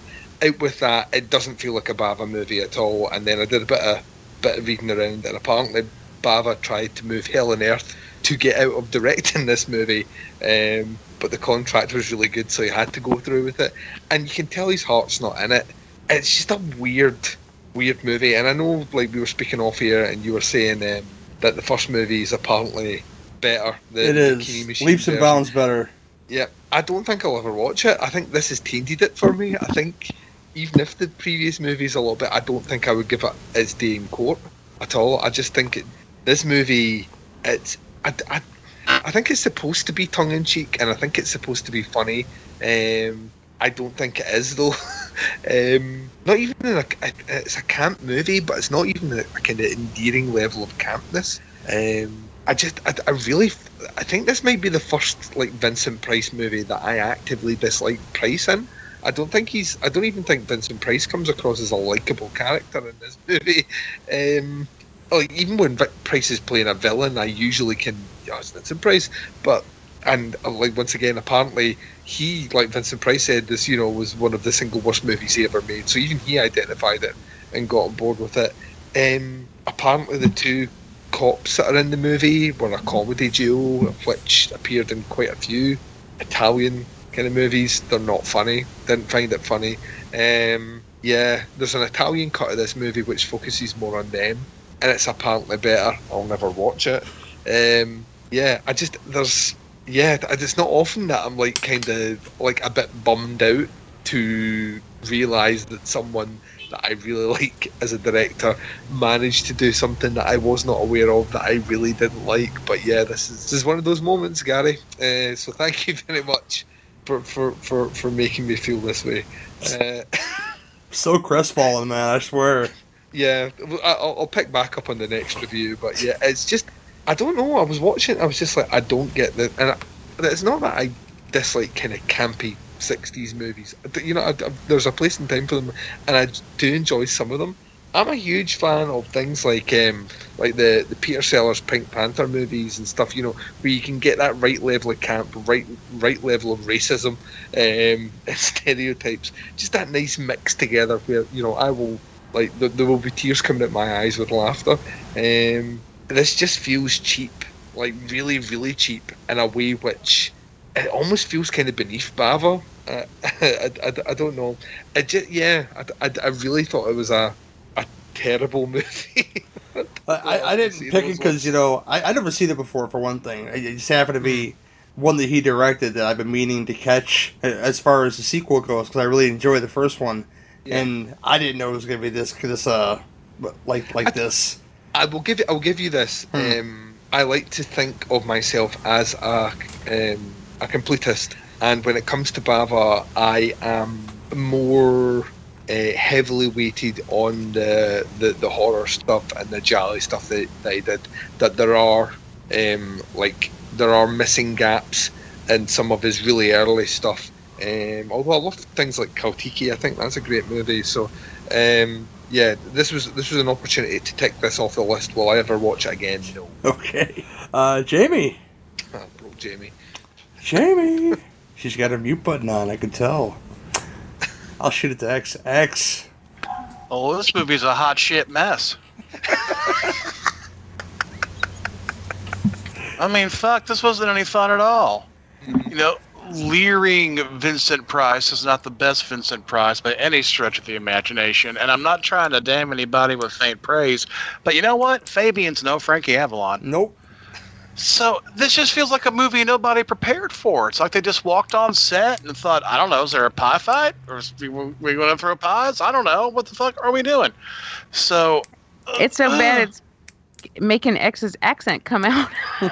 Oh, that is happening more and more lately. I'm decided I'm tired of my region free dialect. I'm just going to talk. I never realized that was a thing. Well, yeah, there's the radio voice, and then here's just how I talk. So, but I know, I love it. I love it. Is anyone else erect right now? Kind of swooning a little bit. Yeah, I love it. I just never knew. Wow. See, it's cool. Been professional all this time, and I'm fucking tired of being professional. So now, anyway, this thing's just it's got, like the sped up film at the end, and all of a sudden it's a fucking silent movie, and they're in a goddamn hot air balloon. What? And it's just so tired. It's a hot air balloon that catches up with a plane. I mean, just. Terry Gilliam did better animation on Flying Circus. This is just. This is like a really bad episode of Laugh-In. First and foremost, the Fembots didn't need a goddamn origin story, so I don't even know what the fuck this is. But and it's not even a spy movie spoof like like the first one was, like it's supposed to be. This is more of a Cold War spoof, and you know what? That shit ain't funny. So, I mean, satire maybe, but not just this broad comedy like this thing wants to be, but is instead just a fucking endurance test. So, yeah, I didn't like it. Fair enough. Jamie. Hello. Incidentally, I did not have my mute button on. I had to unplug my microphone and plug it back in. Okay. I was over here just talking. But okay, well, here's the thing. I was very, very tired when I attempted to watch these, and right next to each other was the other movie that we're discussing, and apparently the first movie, the movie that we're supposed to be talking about, was a little bit higher up in the messages, and I didn't see it. So I downloaded the two that were, I got the two that were right next to each other, and so I basically watched the wrong thing, and I figured that out when you were going over the synopsis, and I was like, none of that happened in this movie. What is he talking about? And so while I'm watching the movie, I'm like, I thought this was supposed to be a Bava movie. Did he make this under a pseudonym? If he did, I don't blame him. But I was like, what? Like, this is not a Bava film. It doesn't feel like a Bava film. It doesn't look like a Bava film. Is this maybe that's not the connection. Maybe I got that wrong.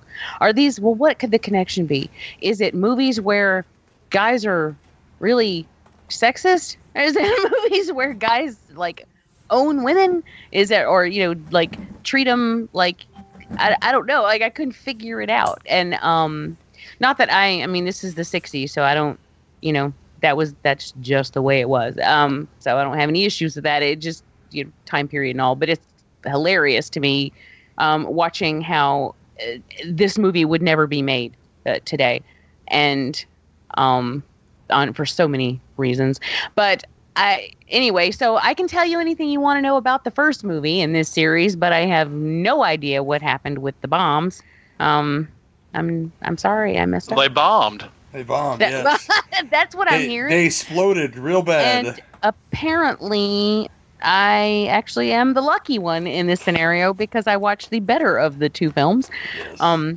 And honestly, this one was fun. Like I didn't dislike it. It was fun. And Vincent Price, it surprised me. He even seemed like he was enjoying being there at times, which when in the beginning I was like, oh man, he's going to be phoning this in, because it's just didn't seem like it'd be his thing. But there were several times in the film where he seemed genuinely invested, and to the comedy, and I thought that was cool. Yeah, and there were times when I just thought it was really actually funny. But yeah, that's a shame, because damn it, I actually wanted to see. Well, you can still watch it. It's still available. Yeah, I know. I don't think I want to now, since you've all talked about it. Basically, did it look like a Bava film, though? No. All right. Well, that was really my only curiosity, so never mind. So I'm sorry, guys. I didn't mean to let you down. I just did it wrong. And I thought, and even when the title came up, the title came up on the screen, and it was like in the bikini, or whatever. And that was the Supreme singing that song too. Yeah, I know. When it was like the Bikini Machine, I was like, oh, this must be an alternate title. They traded down theme song artists pretty quick on this one. They did downgrade heavily. Yeah, it was the Supreme singing it, and Frankie Avalon was in it, and Vincent Price was in it. And he hijacks a cable car, which is fun, Yeah, I mean, it was not bad. It was pretty fun and interesting, and you can see where a lot of things later on have come from. That I thought that was and the fact that the Frankie Avalon character was it 00 and a quarter? Yes. Which I thought was great. That was funny. And then the chick with her accent, her constantly changing accent. Like every time you talk to her, she has a different, and they're all bad. Like all of them are bad. But yeah, I thought it was funny. But it's not the one. So apparently people out there should watch the first one and not the second one. Yes, indeed, for sure. I did, however, see something at the end of this movie. I thought it said that Annette Funicello was coming in something in the glass bikini. Yeah, I kind of want to watch that.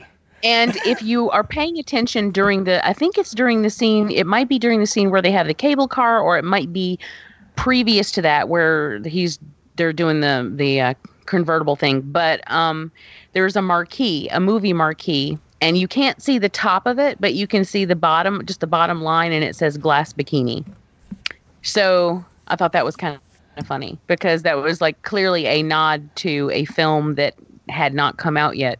That was going to be coming out after this movie. So I thought that was funny. But yeah. Anyway, there's that. Yeah, my impression of Dr. Goldfoot and the Girl Bombs is it's not a very good follow-up to the first film. But as far as the motivation in the first film of Dr. Goldfoot, which is basically making these sexy fembots, as you guys call them, that's all they are. They're mechanical females, and they're after rich guy's money in that first one, I guess, so Dr. Goldfoot could finance his evil doings. I don't know. This one's more straightforward with his intentions with his female counterparts to kill generals, to start shit with NATO. So I guess there's that as a high point of this movie, that his evil doings are more motivated than in the first movie.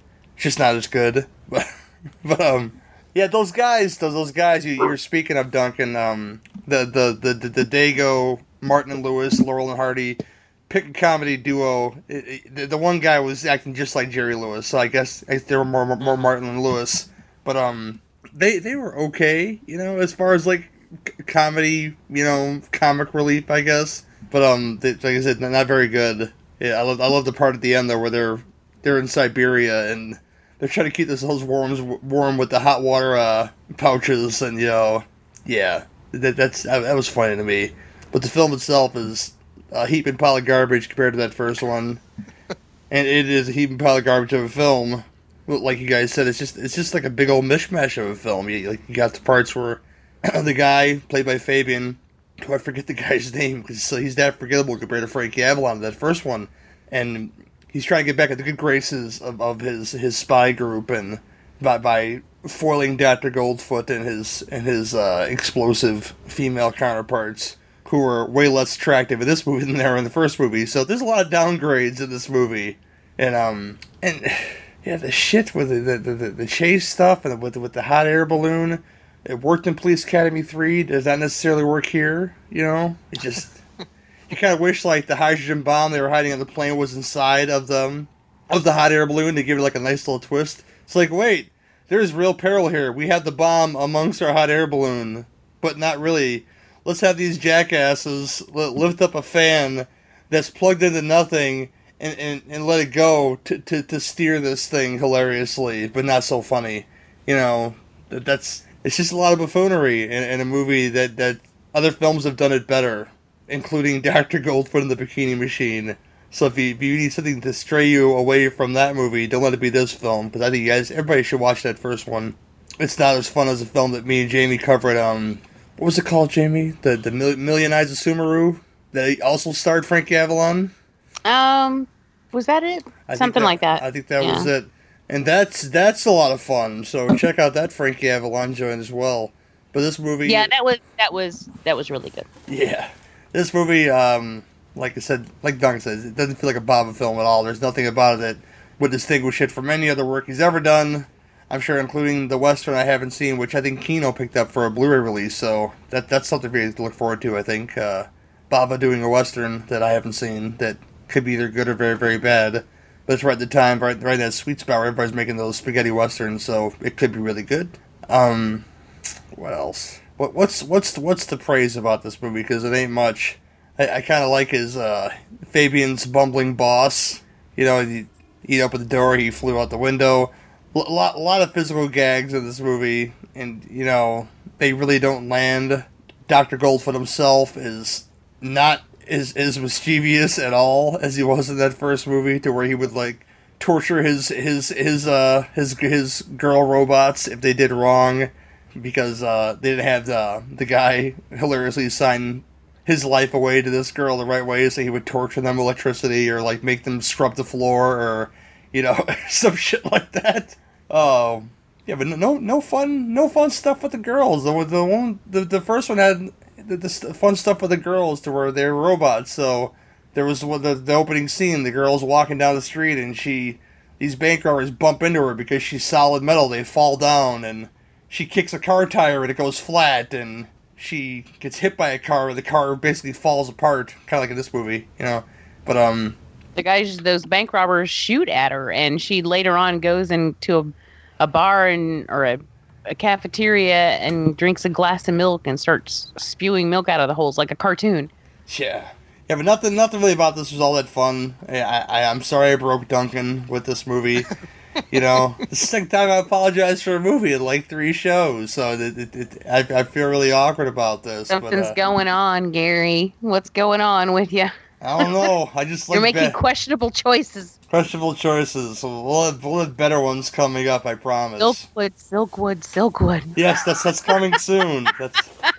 That's a program that Jamie programmed. So if you guys see those movies suck, wait for the torture. The torture's coming.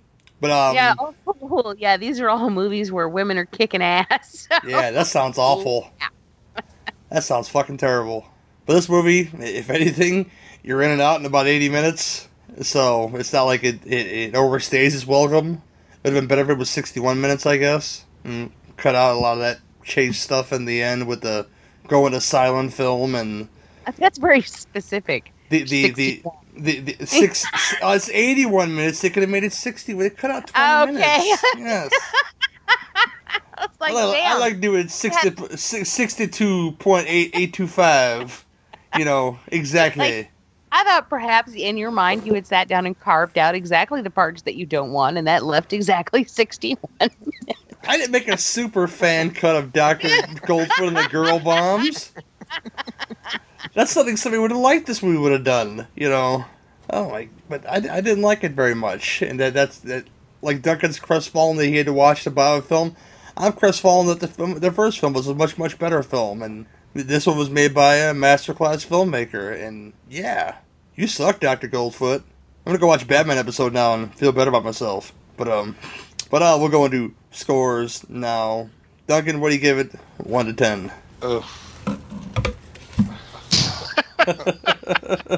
Not even a score, just a sound. On a scale of 1 to an audible groan.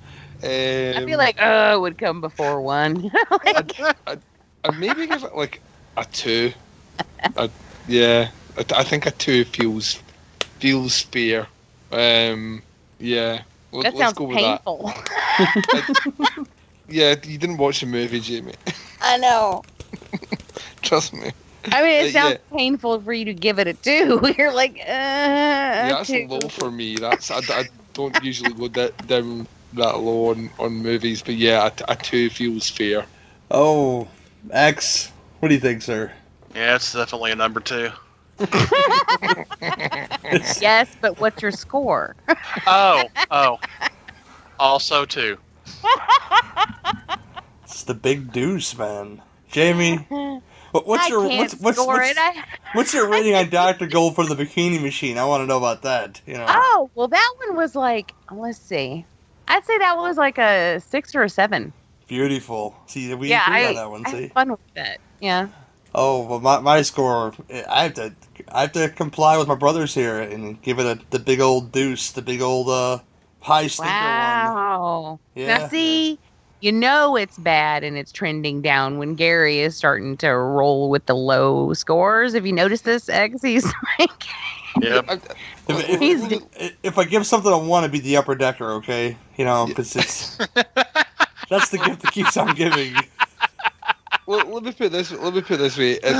In any possible scenario coming into this episode, if people have heard us say the words Mario Bava and Vincent Price, and then would anyone have predicted like a general score of 2. I think that's the thing that bums me out is that. And Yeah, that is truly depressing. The next movie we're going to talk about, Mario Bava and Christopher Lee. I mean, so it's in this time period where these guys were doing a lot of this stuff, and it's just. Memory serves, Vincent Price, wasn't he a villain in the Batman TV show? He played Egghead. He was one of the villains. Like a million times better than that. Mm-hmm. Just watch those episodes. I gotta ask. In Scotland, do you guys know what an upper decker is and refer to fecal matters? Are we doing? No, I have heard of this before. Is this where you shit in the top compartment of the of the toilet, so you're constantly flushing shitty water? Yes. Yes. Yeah. I have heard. It's not something that would be done over here, Gary. Yeah. Well, it's not so much. It's more of a revenge thing here. So yes, I have heard of the term, and I'm fairly sure an American told me it. Okay. And I was like, you guys are like committed to the cause. The worst thing that I've ever done to someone's toilet that annoyed me was we were really drunk and I poured powdered gelatin in his toilet, so we went in to take a piss. It went everywhere. It's just like hitting a sheer wall of jelly and just went everywhere. So yeah. And that one's difficult because not only do you have to, that one's a really bad one actually, because not only do you have to clean up the piss that's went everywhere, but you then have to find a device to scoop out the jelly before your toilet will flush again. Does this person have a cat? That's pretty mean. Because then you're all set. But Jamie's like, well, that's not very nice, Duncan, is it? Just going to take a little note of that. Day 1, do not like Duncan. What's today's date? Tuesday, 3rd of October. Starting to see him in a different light. That and gelatin. You could probably pee on me, and I wouldn't dislike it. Wait, that could be a whole nother show. I don't know what that is, but kind of feel happy that we reached it, though. You know, kind of proud of the journey that we went on to get to. Oh yeah, definitely. It feels like hard-hitting investigative journalism for sure. Well, in this climate, it kind of is. I'm right up there. Oh man, before I get any more sticky and sweaty, not just from the weather, but from the heat of this podcast, we're going to move on to some sweaty men and some swords and sandals, and Hercules in the Haunted World right after this.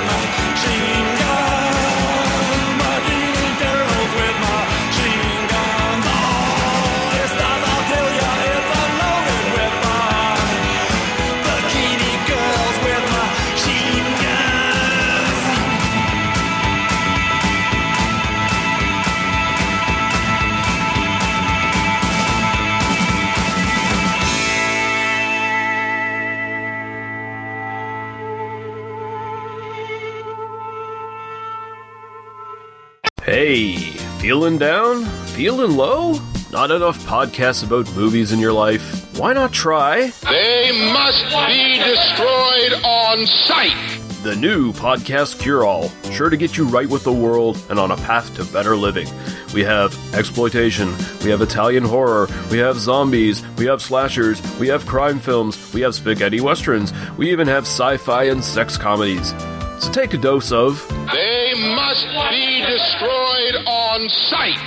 as needed, and let the hosts, Lee Russell, Daniel Harper, Paul Romali, and the odd guest host cure what ails you. Warning, may cause atrophy, African consumption, black fever, bone shave, chin cough, colic, cramp colic, dropsy of the brain, elephantitis, grocer's itch, jaundice, mania, miasma, mortification, palsy, Pott's disease, rheumatism, scurvy, St. Anthony's fire, summer complaint, and worm fit in some people. Consult a physician before listening.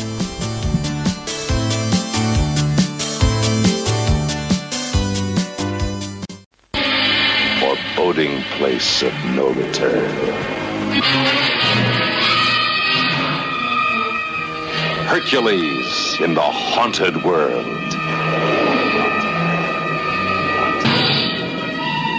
An unearthly world of eternal darkness. Ghostly kingdom of the undead demons of death. From these horrifying, hideous creatures of evil, Hercules and his friend must save their doomed kingdom and the women they love. Hercules wants something. He always wants something. But when I return, I'll never leave you again. This I promise you. Hercules and Theseus battle treacherous, monstrous forces of evil in the forbidden depths of the haunted underworld. Of stone you are made, and by stone you shall be destroyed! I will serve you as your slave as long as you live. Save me, I beg you. Stop! It's a trap! Don't trust the shadows of Hades!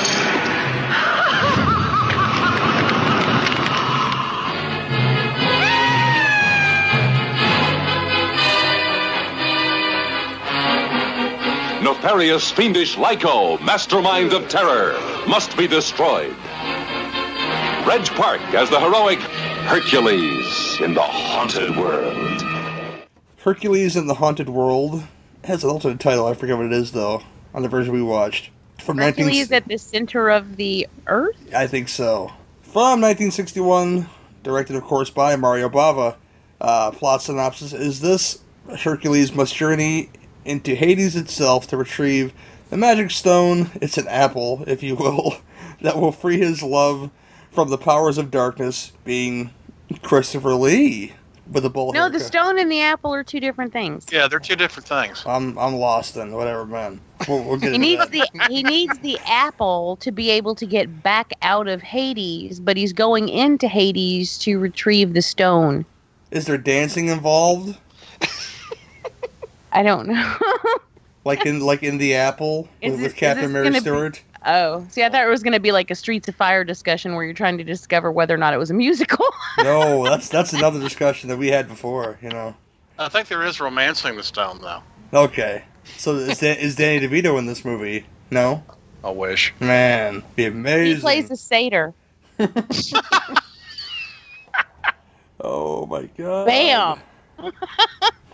Just saying. Just saying, man. This stars Reg Park as your titular Hercules, Christopher Lee as King Lyco, which is kind of a badass name, actually.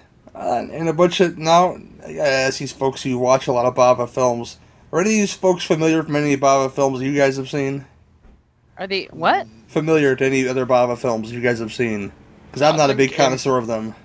Not Bava films, but like of genre films, like this sort of stuff, the kind of Salt and Sandals stuff of the era. Yeah, fair enough. I'm gonna start with Jamie this time around. She watched this movie. Woo-hoo, yes, I did. What'd you think about it?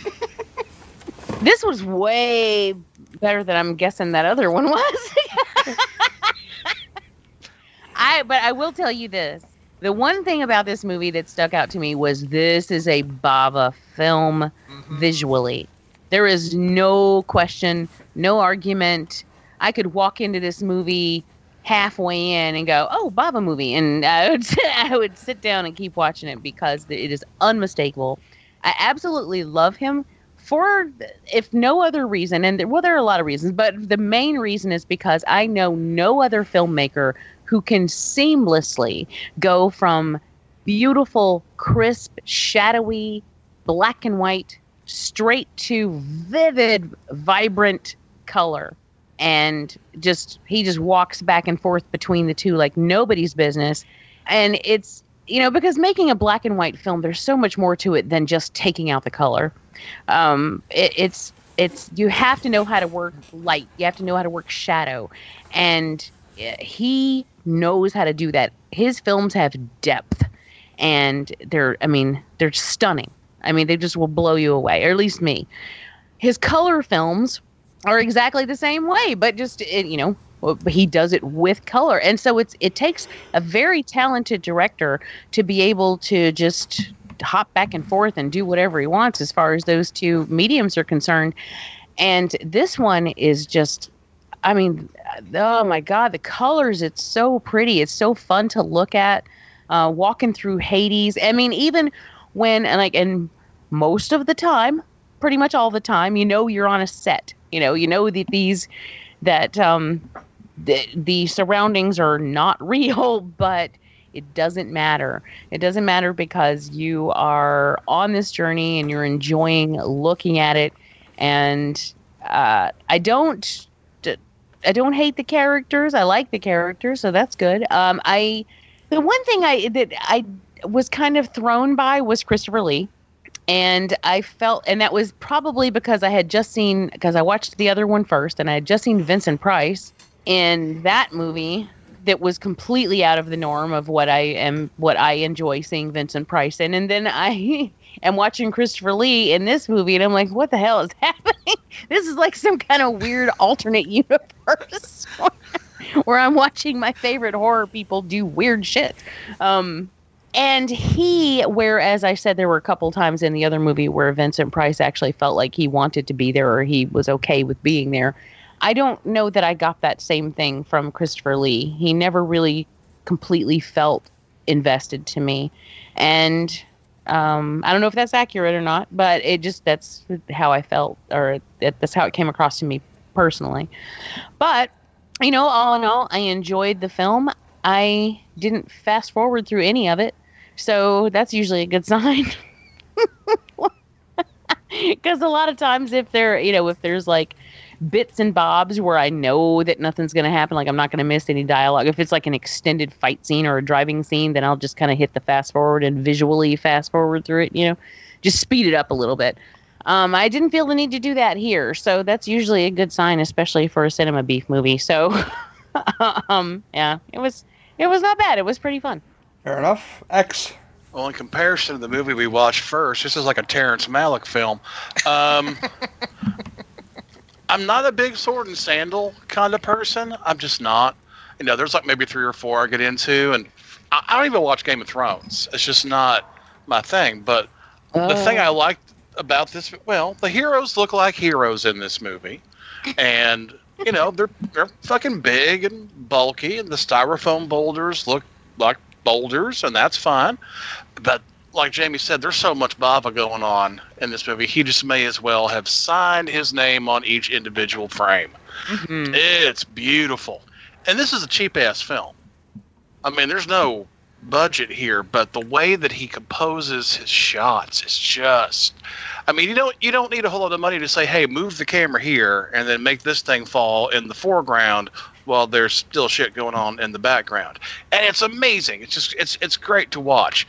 I think if there's anything that I didn't like about this movie, it's that they didn't use Christopher Lee's voice. Yeah, I mean, I understand the Italians overdub stuff just as a matter of course, but if you've got Christopher Lee, right? Why wouldn't you use Christopher Lee's real voice? That's it. I'd forgotten about that. That's why it didn't feel right. Yeah, because it's not him talking. It wasn't him at all, and it threw the whole thing off for me. Because I'm looking at him, I'm not hearing him, and he is extremely distinct. They probably said we got him for 2 days. We can't afford to pay him for ADR, so right. That's it. But if I were him, I'd be insulted. I'm fucking Christopher Lee. If I'm gonna move, voice. move the lips. Yeah, back in '61 though, Christopher Lee was trying to do anything not to be typecast as Dracula. That's true. So, not even Dracula, anything that wasn't Hammer. So, but it does feel weird because you jump forward less than 4 years and he reappears in The Whip and the Body, a Bava movie, which is fucking incredible. And I think it's his voice that's in that movie. I think he dubs his own character in that movie. So I don't know if it was, how much of it was a decision that was in his hands or not in his hands at the time, whether it was like time constraints or not. But yeah, it's noticeable. You've got X kind of nails it when he says like that. The heroes look like heroes in this movie, and the villain's Christopher Lee. That's all you fucking need. You know what I mean? He's like at this point he was the epitome of evil on screen, and then you take away one of his most powerful attributes, which is the voice. It's weird. It's a weird choice. Yeah, so that's about it for me. I mean, I kind of got lost towards the end because I can't tell those goddamn Greek names apart. Everybody sounds the same. Theseus was a dick. I figured that part out. But, I don't know. You sit back, you watch Hercules kind of tear apart a perfectly good standing stone altar and throw it at fucking zombies and shit. So that's all good. Yeah. It's always a lot of fun. I dug it. Pull the tabula rasa on them. Forget. Oh my god. The only reason I know what that is because of Buffy, people. That's the only reason why I know what that is. Duncan. I enjoyed this movie quite a bit. So this is like in the Bava sphere. This was him originally trying not to be. We're talking about being typecast. This was something he took, like a lot of Bava's kind of earlier projects, as a vehicle to get a chance to make movies, intended particularly in this time frame where this would be his second Hercules movies. So he'd done Hercules Unchained, yeah, which I think is a couple of years before, and that was a movie that he finished. He didn't originally start directing on. He kind of inherited the project. He was doing special effects and he was the DP on it. So he kind of carried over doing that, and as a result of doing that, he was kind of allowed the opportunity to start doing his own movies, so to speak, which is how he landed Kalkiki and then Mortal Monster, and then ultimately The Mask of Satan, which comes just a year before this one. And when you see, and I mean, to me, he does one of the most iconic kind of black and white gothic horror films of all time with Black Sunday or Mask of Satan, and then you jump forward a year and it gives you this this kind of technicolor acid trip, and Hercules in the Haunted World. I kind of echo what Jamie and X say. I think watching this movie, you're already starting to see the very distinctive voice that is Bava behind the camera, and he wasn't just directing things. Bava was doing everything on set, all the special effects. He was designing everything. He was crafting the shots well before people kind of knew what we were doing with that sort of stuff, and that's because that's the background he came from, was visual effects, being born into a family of filmmakers, which is transcended on obviously his son and his son's son are all they all became movie makers in the Italian kind of world. I think as these sort of movies go, it's kind of standard fare. I think what elevates it is Bava's direction. I think Christopher Lee is really good in it. I think it lacks a punch because we don't have his voice. I think we need that in the movie in order to give it a bit more of a punch, and it kind of feels like a missed opportunity. It's quite interesting because the combination of writing and directing here between Bava and Prosperi give us The Girl Who Knew Too Much just a couple of years later, which really kicks off Giallo as a genre, which is huge. So their partnership on this movie on some level, to me, regardless what you think of this movie, had these two not worked on this one, there's a very good chance The Girl Who Knew Too Much would never have been made, and maybe Giallo didn't exist. So, whilst it might not be the greatest movie ever, it's a decent Bava movie with some talking points, but is also the precursor to what I think is one of the most important subgenres of European cinema ever. So, yeah, for that point of view, I would even probably give it points above what I would have given it, just for that factoid alone. They could have given it a good Giallo title, too, if they'd really thought about it. A golden apple for Persephone. I was speaking of when you said Theseus was an asshole. It made me think of they go through all this bullshit. She has him smuggle her on the boat. They live through this typhoon because she's like, throw away the apple, and that's their only way to make sure they get out. I mean, all this stuff so Theseus can be with her. And then at the end, she's like, well, our love has kind of run its course. Yeah. I'm like, what? It's been like 3 days. Theseus is everyone has a friend somewhere in their life that is a Theseus, right? So basically, Siri picked up on my phone. That'll be quite funny. Siri picked up when I said Theseus. I was like, hello. I did not say hello, Siri. It's the accent. Theseus is like, everyone has a friend like Theseus who is just a complete dick. You know what I mean? Who constantly gets into trouble and instigates the issues that you have to sort out. Everyone has a Theseus. Well, to be fair, Hercules, his whole motivation is to get his girl back from the clutches of Christopher Lee's character, King Lico. Mm-hmm. And Theseus ain't got no girl. He finally gets himself a little piece of a little slice of something, and Hercules is like, oh, maybe this is the wrong way to go. Hey, fuck you, man. Yeah, well, I mean, Hercules at that point thinks that he's killed him, or that he is responsible for his death. Who cares if it angers all the gods? Who cares? Yeah, that's true. But I just love her. I love her with that. I think it's run its course. I get that you're a god. I get that you're immortal. And time is nothing to you. But seriously, we're done here. It's worth saying that the only other thing of note about this movie is obviously is Reg Parks himself, who I think plays a pretty good Hercules, and had, when he committed doing bodybuilding and all the rest and winning God knows how many titles, is the fact that his transition into movies was purely as Hercules, which was kind of short-lived. I mean, he did 2 in 1961, and they filmed them on the same set. So Bava basically stole the set from the previous Hercules movie, pretty much the cast as well, and just continued on. I think he did about another 2 or 3 after that. So he did about 4 or 5 of them, and that was him.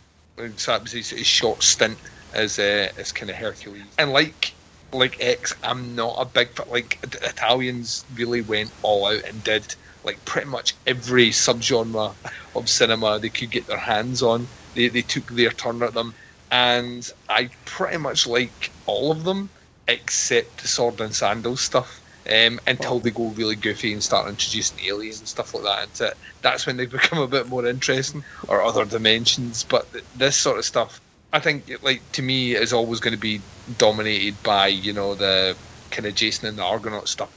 That's the sort of stuff I like watching. Then, well, those were the heavy hitters, especially back in these days. The only real flaw against this movie for me is that there was just better stuff out when this came out.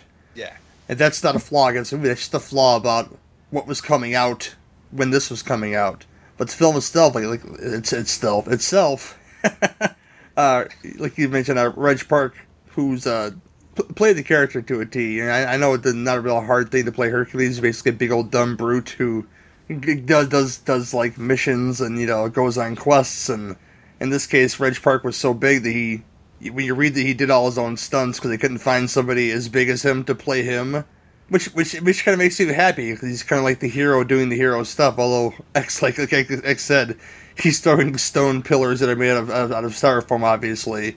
But you can tell he can probably lift something up pretty high. Like you said, he's a bodybuilder, and a lot of these guys, the Lou Ferrigno who played Hercules a couple times, and Arnold Schwarzenegger who played the hilarious Hercules in New York. I love that fucking movie. I don't apologize for that.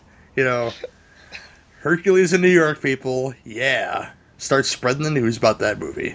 But Yeah, like you guys said, the heroes feel like heroes.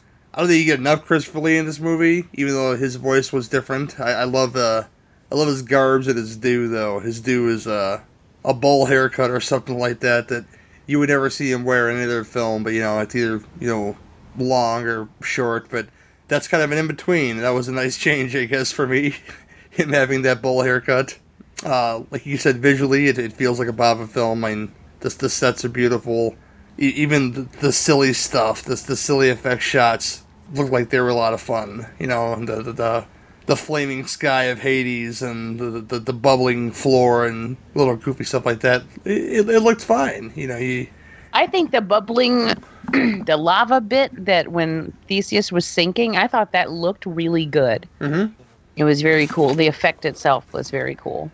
But whereas you guys don't like Sword and Sandals films all that much, the very first Deodato film that I didn't know was a Deodato film I seen when I was little was The Barbarians.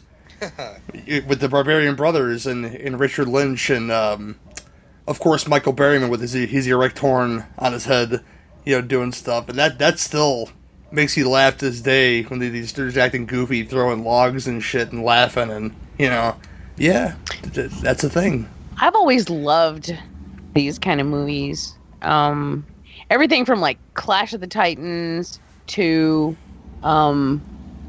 Spartacus, which had just come out like a year before this. I think Spartacus was like 1960. And when I was a kid, I loved that movie. I was crazy nuts about Spartacus, and it's so weird because like what? But I had a huge crush on Tony Curtis, and then I realized that his character, at least in that film, wouldn't do me any good.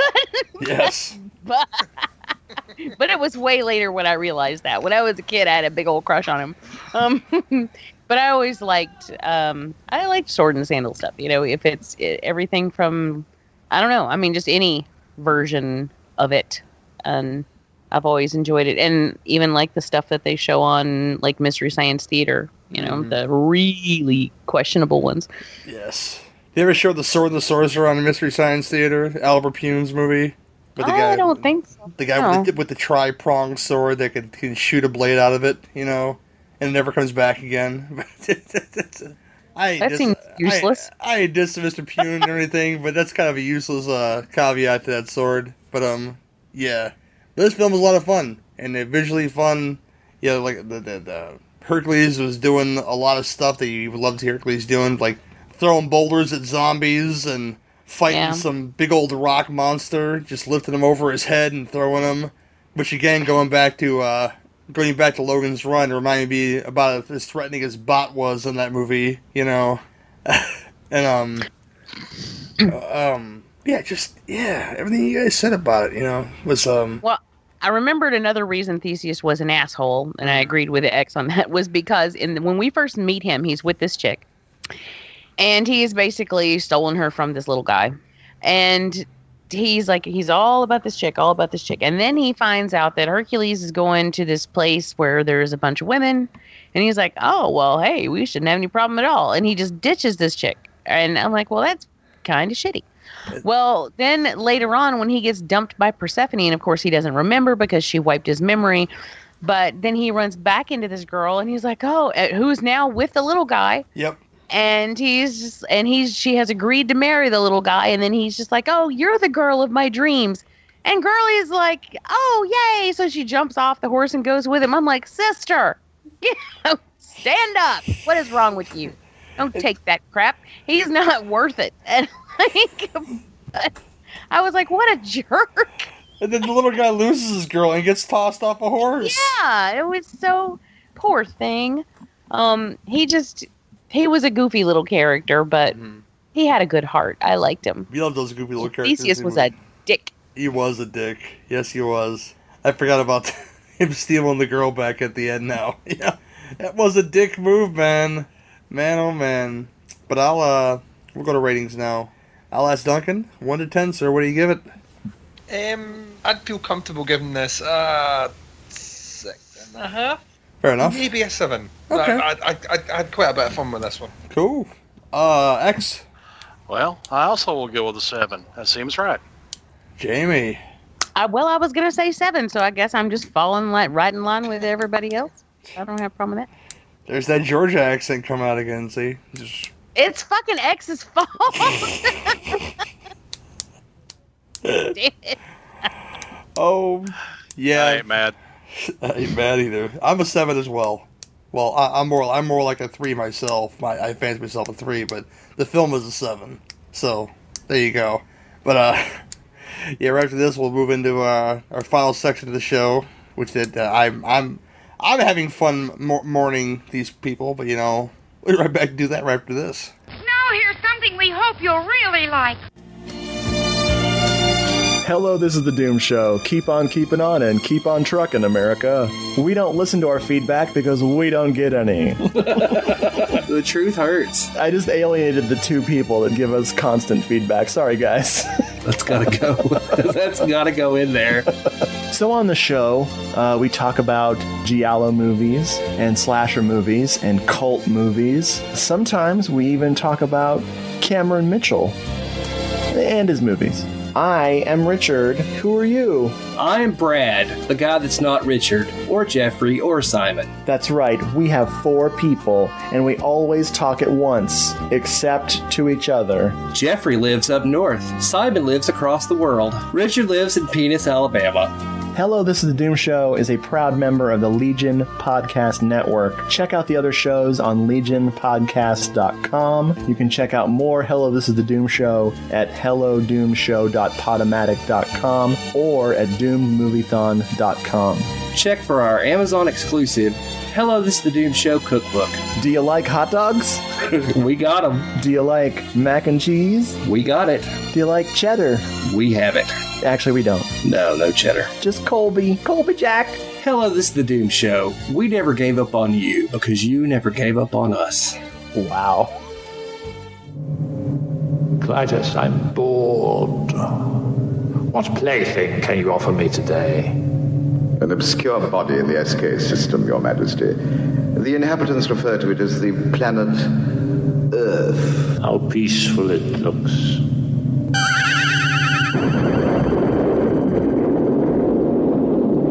Most effective, Your Majesty. Will you destroy this Earth? Destroy it utterly. Send Rick and Danny in Wool Rocket Ajax. So, just destroy it? That's what Ming said. Don't you ever listen? Well, there's no arguing with Ming. Hail Ming. Wait! You see those transmissions on the Visua screen? Crow? Nightmare on Elm Street? Chud 2? Black Belt Jones? Nightbreed? What's a critter? Oh, I've seen those things. Flash?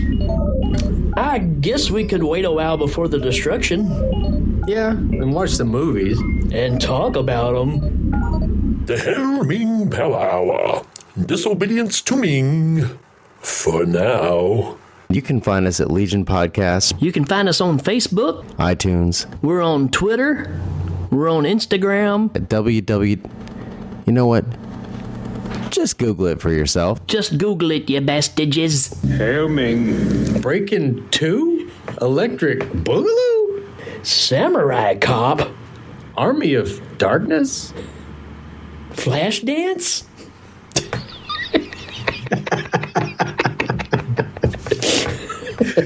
We might destroy the planet if it's Flashdance. Now it's our least favorite part of the show, but it's a good part of the show, where I get to berate a childhood hero to some, a supervillain to me, Mr. Stan Lee. Justice for Jack Kirby, I always say hashtag that shit if you want to. People die every day, but some folks hurt more than other ones, because they were people in our lives that, made a difference in our psyches and made us happy. And we celebrate them in the segment we call, that I call, Why Not Stan Lee?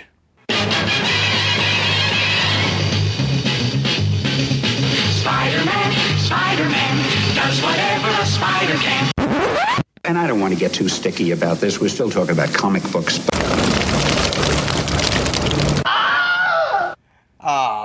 first celebrity, I guess, I wouldn't call him a minor one, but he was a pretty big deal to me, because I seen him way too early in the film, called Revenge of the Nerds. Bernie Casey passed away while we were away, and I know him best as Ewan Jefferson from Revenge of the Nerds, and of course his role in I'm Gonna Get You, Sucker. But you learn as a film watcher and as you explore things as a podcaster, that these folks were much earlier in things that you may enjoy, and he did a lot of films that back in the 70s that I have not seen. Well, a couple of I've seen, but not a lot of them. But I was this is super imposing dude, especially as Ewan Jefferson at the end, where Gilbert's trying to say his piece, and him and his army of black men stops the alpha betas and lets him say his piece, and I'm like, go nerd, you go Ewan Jefferson. But I'm gonna ask Jamie, how do you feel about Bernie Casey? I loved him. That made me sad. Actually, when he did die, Dave Z reached out to me, and there was like a group chat, and he's like, Ewan Jefferson died, and a couple of other people in the chat were like, who? And I was like, Bernie Casey died? And he's like, I knew you'd know who it was, because that movie means a whole lot to me, but specifically, but I liked him anyway. He always had a really cool presence, and just a very commanding presence, and he was just cool. Like, even in this in this movie where they're supposed to be and well, actually they're not nerds, I guess, but because they're questioning whether or not they want to let the nerds in,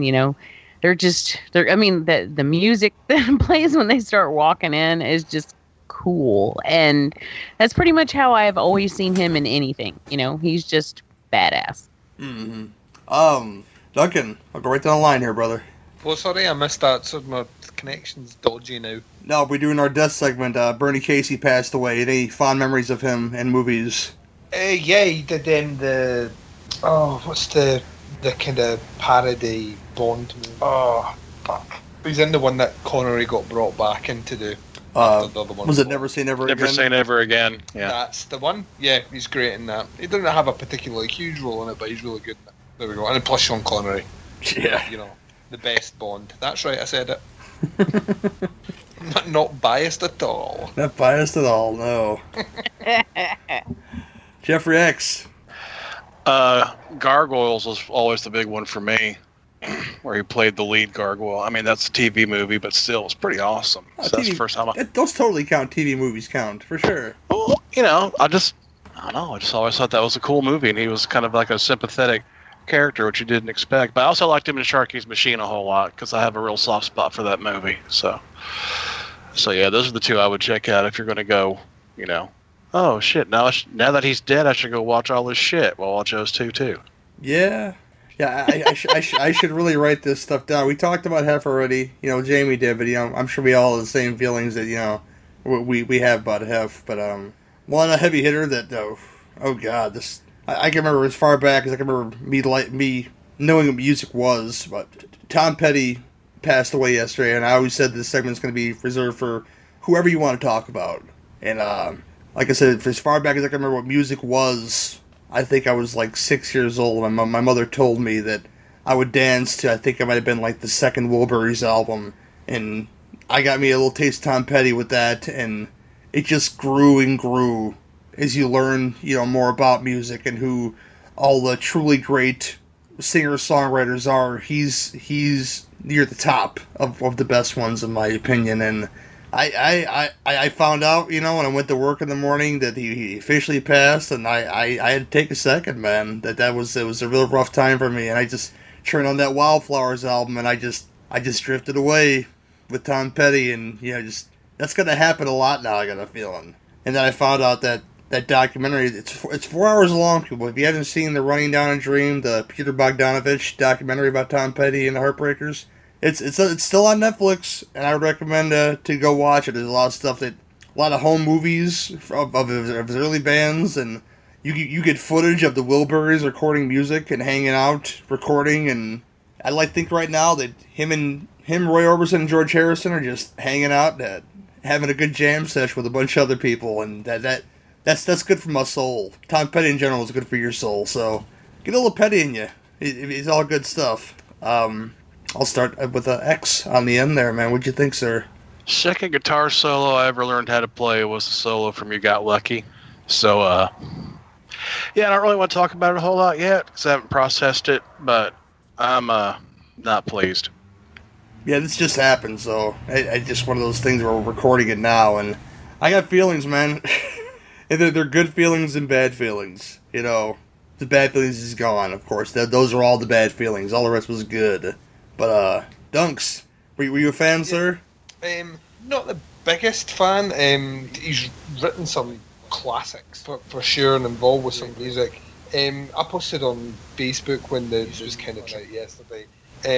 There are certain scenes in certain movies that kind of stick with you as kind of being the perfect setup to something sinister. And to me, it's Silence of the Lambs, and you have like Brooke Smith singing American Girl just before she gets abducted by Buffalo Bill.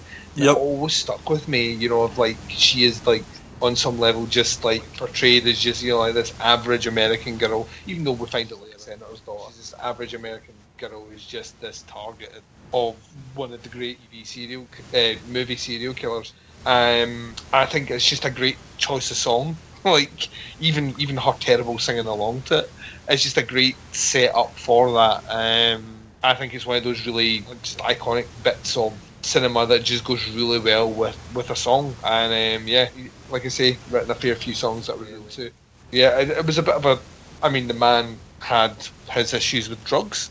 I dare say that may have led to what has happened with that. But in saying that, all the best artists, all the best musicians do have those dabbles and those demons. And yeah, I think Bill Hicks probably summed that up pretty right. But this year is continuing a trend which is making me very uncomfortable, very unhappy, which is that we are all now hitting that age where all our heroes are sadly passing on. And it is literally now every day I switch on a social media, whether it's Facebook or Twitter, and I just dread, because it's getting close now, you know what I mean? Plenty of actors and actresses have died in the last couple of that didn't really, but every now and again I print that and it starts. And yeah, it was never that close to me, but I know that musicians that have passed it to me, I know how that feels, and you can feel bummed out because of it. And that speaks to them as musicians and artists, the ability to touch and make a connection with. So yeah, sad time. Well, I had the same feeling you had, you know, where you didn't know a lot of the catalog, but you know, you went back to it when Johnny Cash passed away, because my love for Johnny Cash really started when he started to record with Rick Rubin for those American albums. But, you know, you go back and you listen to the stuff that came behind it. Not now. Me and Johnny Cash you'll see my fingers, but we're like this, you know, because I could learn most life lessons from Johnny Cash songs. You know, your relationships, loss, you know, addiction, you know, whatever. I can learn most life lessons from Johnny Cash songs now, and that makes me happy. It can take like 25 years to build a car part by part. Yes, you build it one piece at a time. And it didn't cost him a dime either, you know. Jamie, what'd you think, babe? I'm building a hotel right now. Beautiful. Brick by brick. Gotcha. Yeah,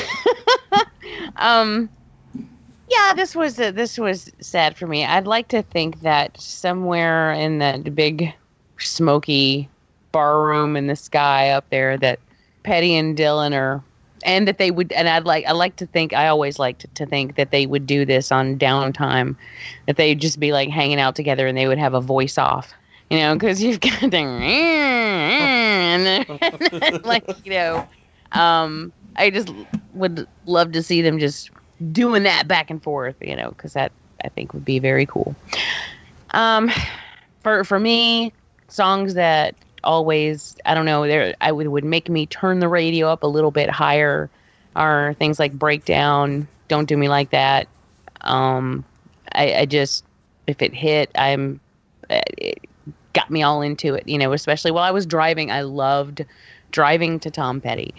So, yeah, I mean, it was, when I first heard the news, I was actually in the car, and it was on the radio. They said that he had no brain activity, so they had pulled the plug, but he was still alive. And then I didn't hear anything else about it all night And then, like, early in the morning when I was at work, I started seeing posts that he was dead. He was dead. And then I saw a post that no, he wasn't. No, he wasn't. And I was like, what is happening? Did he actually die or not? Because the last I heard, they just stopped life support. But, so I don't know. But I don't know when it actually happened. But it was very sad. Yeah. Yeah, if I had an introduction to Tom Petty, I'd say, yeah, like I said, listen, just dive into those Wilburys albums. And, because the artist behind those Wilbury albums is who was the original Wilburys? Jeff Lynne from ELO, George Harrison, Roy Orbison, of course, Tom Petty, and I'm not the biggest Dylan fan, but Bob Dylan was in there, and it's like a wonderful magical stew of great musicians making great music and great fun music. But I'd say dive in. They're all on Spotify. I know most folks who don't advocate digital music, but check them out. If you haven't yet, I'd recommend it. But I'll go with that. And we're pressed for time, so I'm gonna end the show here. But I'm gonna ask Duncan. I'm gonna say thank you to Duncan for coming on the show and letting us break his spirit for a while. And with these Bava choices, well, the Bava choice he didn't like, but the other one he kind of liked. But thank you, my buddy. And my pleasure. It's always great coming back on, and we do this every time where I'm like that. Oh yeah, I can't wait to come back on. We should do it really soon, and then another year passes. Well, no, that's not going to happen this time. I have an idea that was still your idea. If you would indulge me, where you teased on one of your shows about doing CB4 and Fear of the Black Hat. Oh, I love Fear of the Black Hat. So if you wanted to come on there and do that with us, we can make it a good crossover, I think. Yeah, as long as I get to quote that movie incessantly while we're recording. Oh, definitely. Yeah, I wouldn't have it another way, Yeah, definitely. You just set that up and I'll be there. But yeah, thanks very much. And it's always a pleasure chatting to you, Gary, and the fantastic Jeff X. Martin. And I'm just going to go ahead and say it, the best podcaster out there, Jamie J. Salmons. Aw, look at you. I know. That's what I do. That's why I love the guy. What can I say?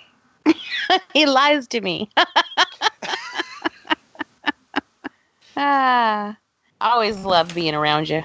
It's a good time. And shameless plug, Jamie will be on Podcast Under the Stairs in the month of November, and we're looking at all Mike Flanagan's music, the entire back catalogue. It's going to be called Shaflanagans. Yeah, I'm looking forward to it.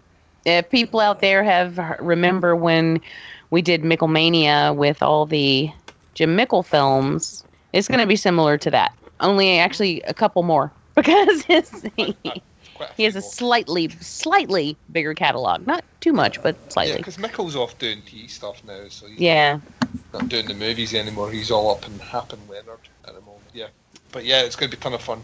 Can't wait. Duncan has a barrage of shows besides Podcast Under the Stairs, but anything happening with those other shows, sir? At the moment, the only one that is actually kind of consistently putting out content, even in saying that it's been a couple of the show, is Duncan and Bo go to Twin Peaks, the returnsies. So me and Bo this year have been going through, started in February, we've been going through the entire Twin Peaks universe of stuff, and we have just passed the halfway point. We have about 5 episodes left, and then that'll be us done with our journey. And I will just say I am blown away by how well that the first 2 seasons stand up. I think Fire Walk With Me is one of the most underrated horror movies of the 1990s, and I think the new season of Twin Peaks is fucking awesome. Okay, yeah, that sounds. I never watched it myself. I've never been fancy myself a big Lynch fan, as far as any of his catalog goes. But hopefully it'll entice me to watch more of it. Jeffrey X, what you got coming up, sir? All right, sorry, I'm real excited about this. So, anyway, you can always find my sweet ass on this show and on the Theme Warriors podcast. What a sweet ass it is, man! What a sweet ass! Ow! So we put the food chain on hiatus for about a month, just because there's a reason. It's because Kiss the Goat has Kiss the Goat's going to release 5 episodes in October. That's right. That's right. Yeah, now you guys have heard of the 5 people you meet in heaven, right? That book. I think there's a movie too. Well, we're doing the 5 movies you watch in hell. Oh, that's exciting. So we're going to have a new show every Friday in October, and then a special Halloween episode that comes out on the 31st. And I'm not telling you what the movies are because I want it to be a surprise. But I'm really excited about this. We've got some new segments. We got another person doing some stuff for us. So it'll be a kind of a 4-person team. It's going to be awesome. So y'all listen to that. I know what the movies are. Shh, hush. Hush. How is that fair? I'm not telling. I was sworn to secrecy. What? How do you know? Fuck all y'all.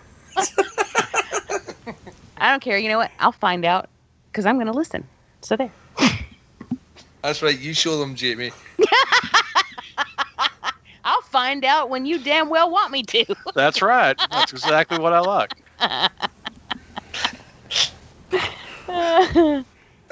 Just nipple clamps and Diet Mr. Pibb. That's all it'll take, you know. It's no, I'm just saying. Continue, X. What? That's it. Just don't you be talking about, my anniversary this month like that. I didn't tell you those plans. That makes me happy. Nipple clamps and Dr. Pibb, Mr. Pibb. Nice. Mr. Pibb's the only Coke I like. Sweet tea's the only Coke I like. Yes. Jamie Simmons. Yes. I know you have stuff coming up because Ricky Morgan spilled the beans about that. Oh, yeah, he did. Well, that's okay because I did too on the latest Devour, which, by the way, will be coming out very soon. We have a new Devour coming out. We have another new Skeleton Crew coming out. Well, we just had one drop yesterday and one drop last week that are Universal Pictures, the last Universal Pictures films we'll be doing. And then somewhere in there we did that should be coming out, we did a review of Leatherface, and we're going to be doing one of Cult of Chucky. So, I mean, we've got some stuff coming up, but, that show is coming to an abrupt halt on Halloween, and that is it for the Skeleton Crew, and we mean it this time. Other than that, there's an ABCs that I have been trying like hell to edit for weeks, and I promised Brian I would get it done, and so I'm going to try to work on that tonight and hopefully get that out soon because it has been way too long. And the thing that you are talking about with Ricky is a little show that I'm very excited about, and it's not a film podcast. It's definitely not a horror film podcast. It is a show that is all about the 1980s, and it's everything. It's music, pop culture, movies, clothes, video games, whatever. Basically, we just pick some topics and we talk about them and like our experiences with them growing up in that time period. And it just gives us really an excuse to kind of go down memory lane and talk about things that I never get to talk about in any other show. So we have a couple episodes recorded already, and so it should be releasing very soon. I'm super excited because y'all know Ricky, and you know how he is with production, and you know how he likes to get all fancy and show off, and it's really I think he's really outdone himself with this show. He's really excited about it. So he put a whole lot of energy into it, and it shows. So yeah, I'm very excited. That show's coming. So if you love all things 80s, and then get involved. If you have something you want to talk about, or we should bring up, let us know, because there's a Facebook group page, and it's a good time. The 80s were a good time for a lot of reasons, and there were some not good things about it, and we talk about those too. But yeah, it's fun. I'm looking forward to it. Yeah, me myself, this little program listening to right now, this beautiful / ugly baby known as Sin Beef podcast. I'm so proud of him. I'm here with this show, and two Chick Venom commentaries with Willis, Nudie, Suzanne, and whoever else decides to come on that week. It's been Gil record on Saturdays. Gil's been coming on, which is pretty great. Sloppy Seconds, the movie sequel podcast, which can be found on the Orophilia Network. My new co-host Tim Gross. I'm gonna get that edited sometime soon, hopefully. With the other stuff, all the stuff that need to be edited, and that'll be out for you guys to listen to. That'll be a double bill of Return to Frogtown, which would be Eric Bergstrom, was one of his last appearances on the show, but he's away, but not forever. He always has an open invite to come back on the show, along with the Gate 2 Trespassers, which is a film that I enjoy. Besides that, I'm keep ramming this down your guys' throat like a Judas Priest song. You ram it down, get it? But Fleas and Flicks charity auction is happening December 2nd and 3rd on the website this time around that X and Cootie have built, fleasandflicks.org.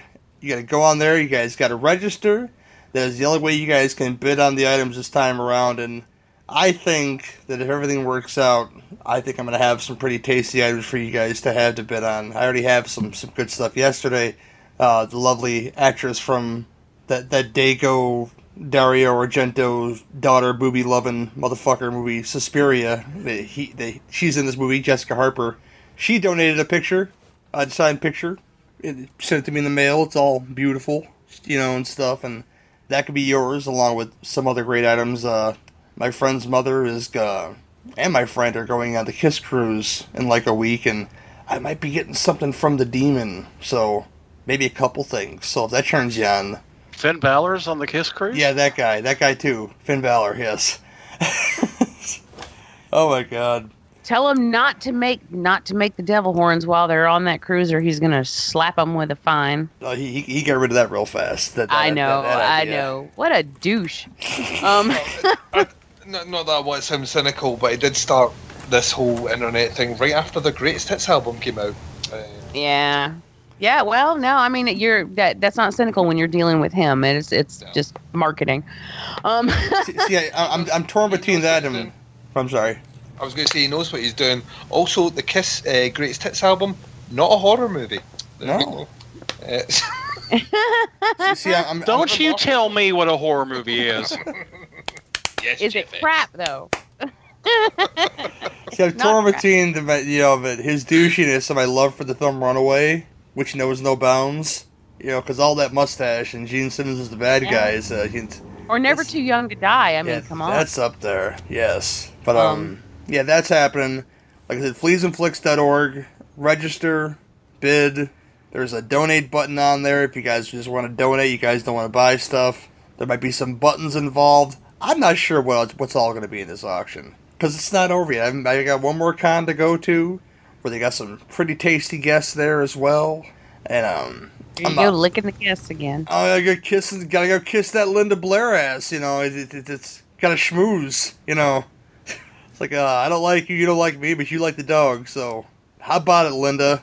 How about it? Does her ass taste like dog hair and pea soup? Possibly. I haven't tasted it, myself personally. I haven't stuck the tongue out and took the plunge, but Ah! Yeah, that's gross. Yeah, that's what I get for Blumpkin.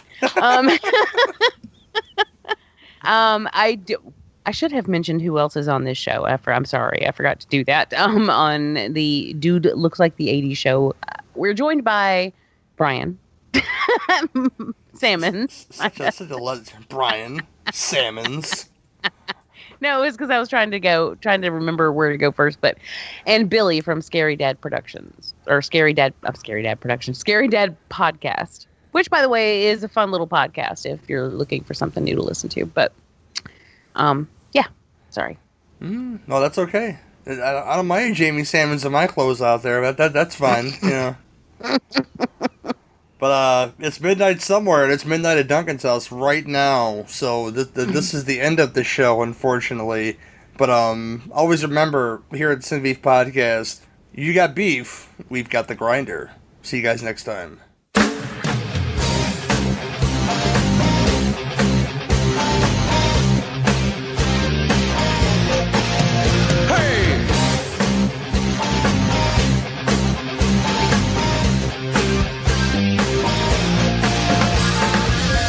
Makes a man? Is it the power in his hands?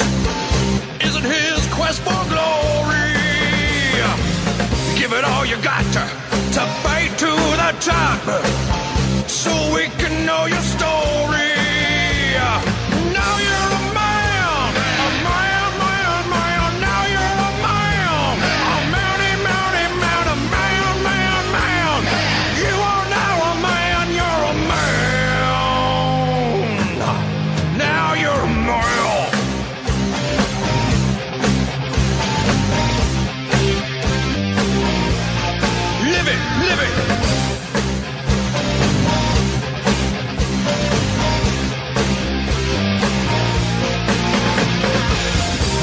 makes a man? Is it the woman in his arms?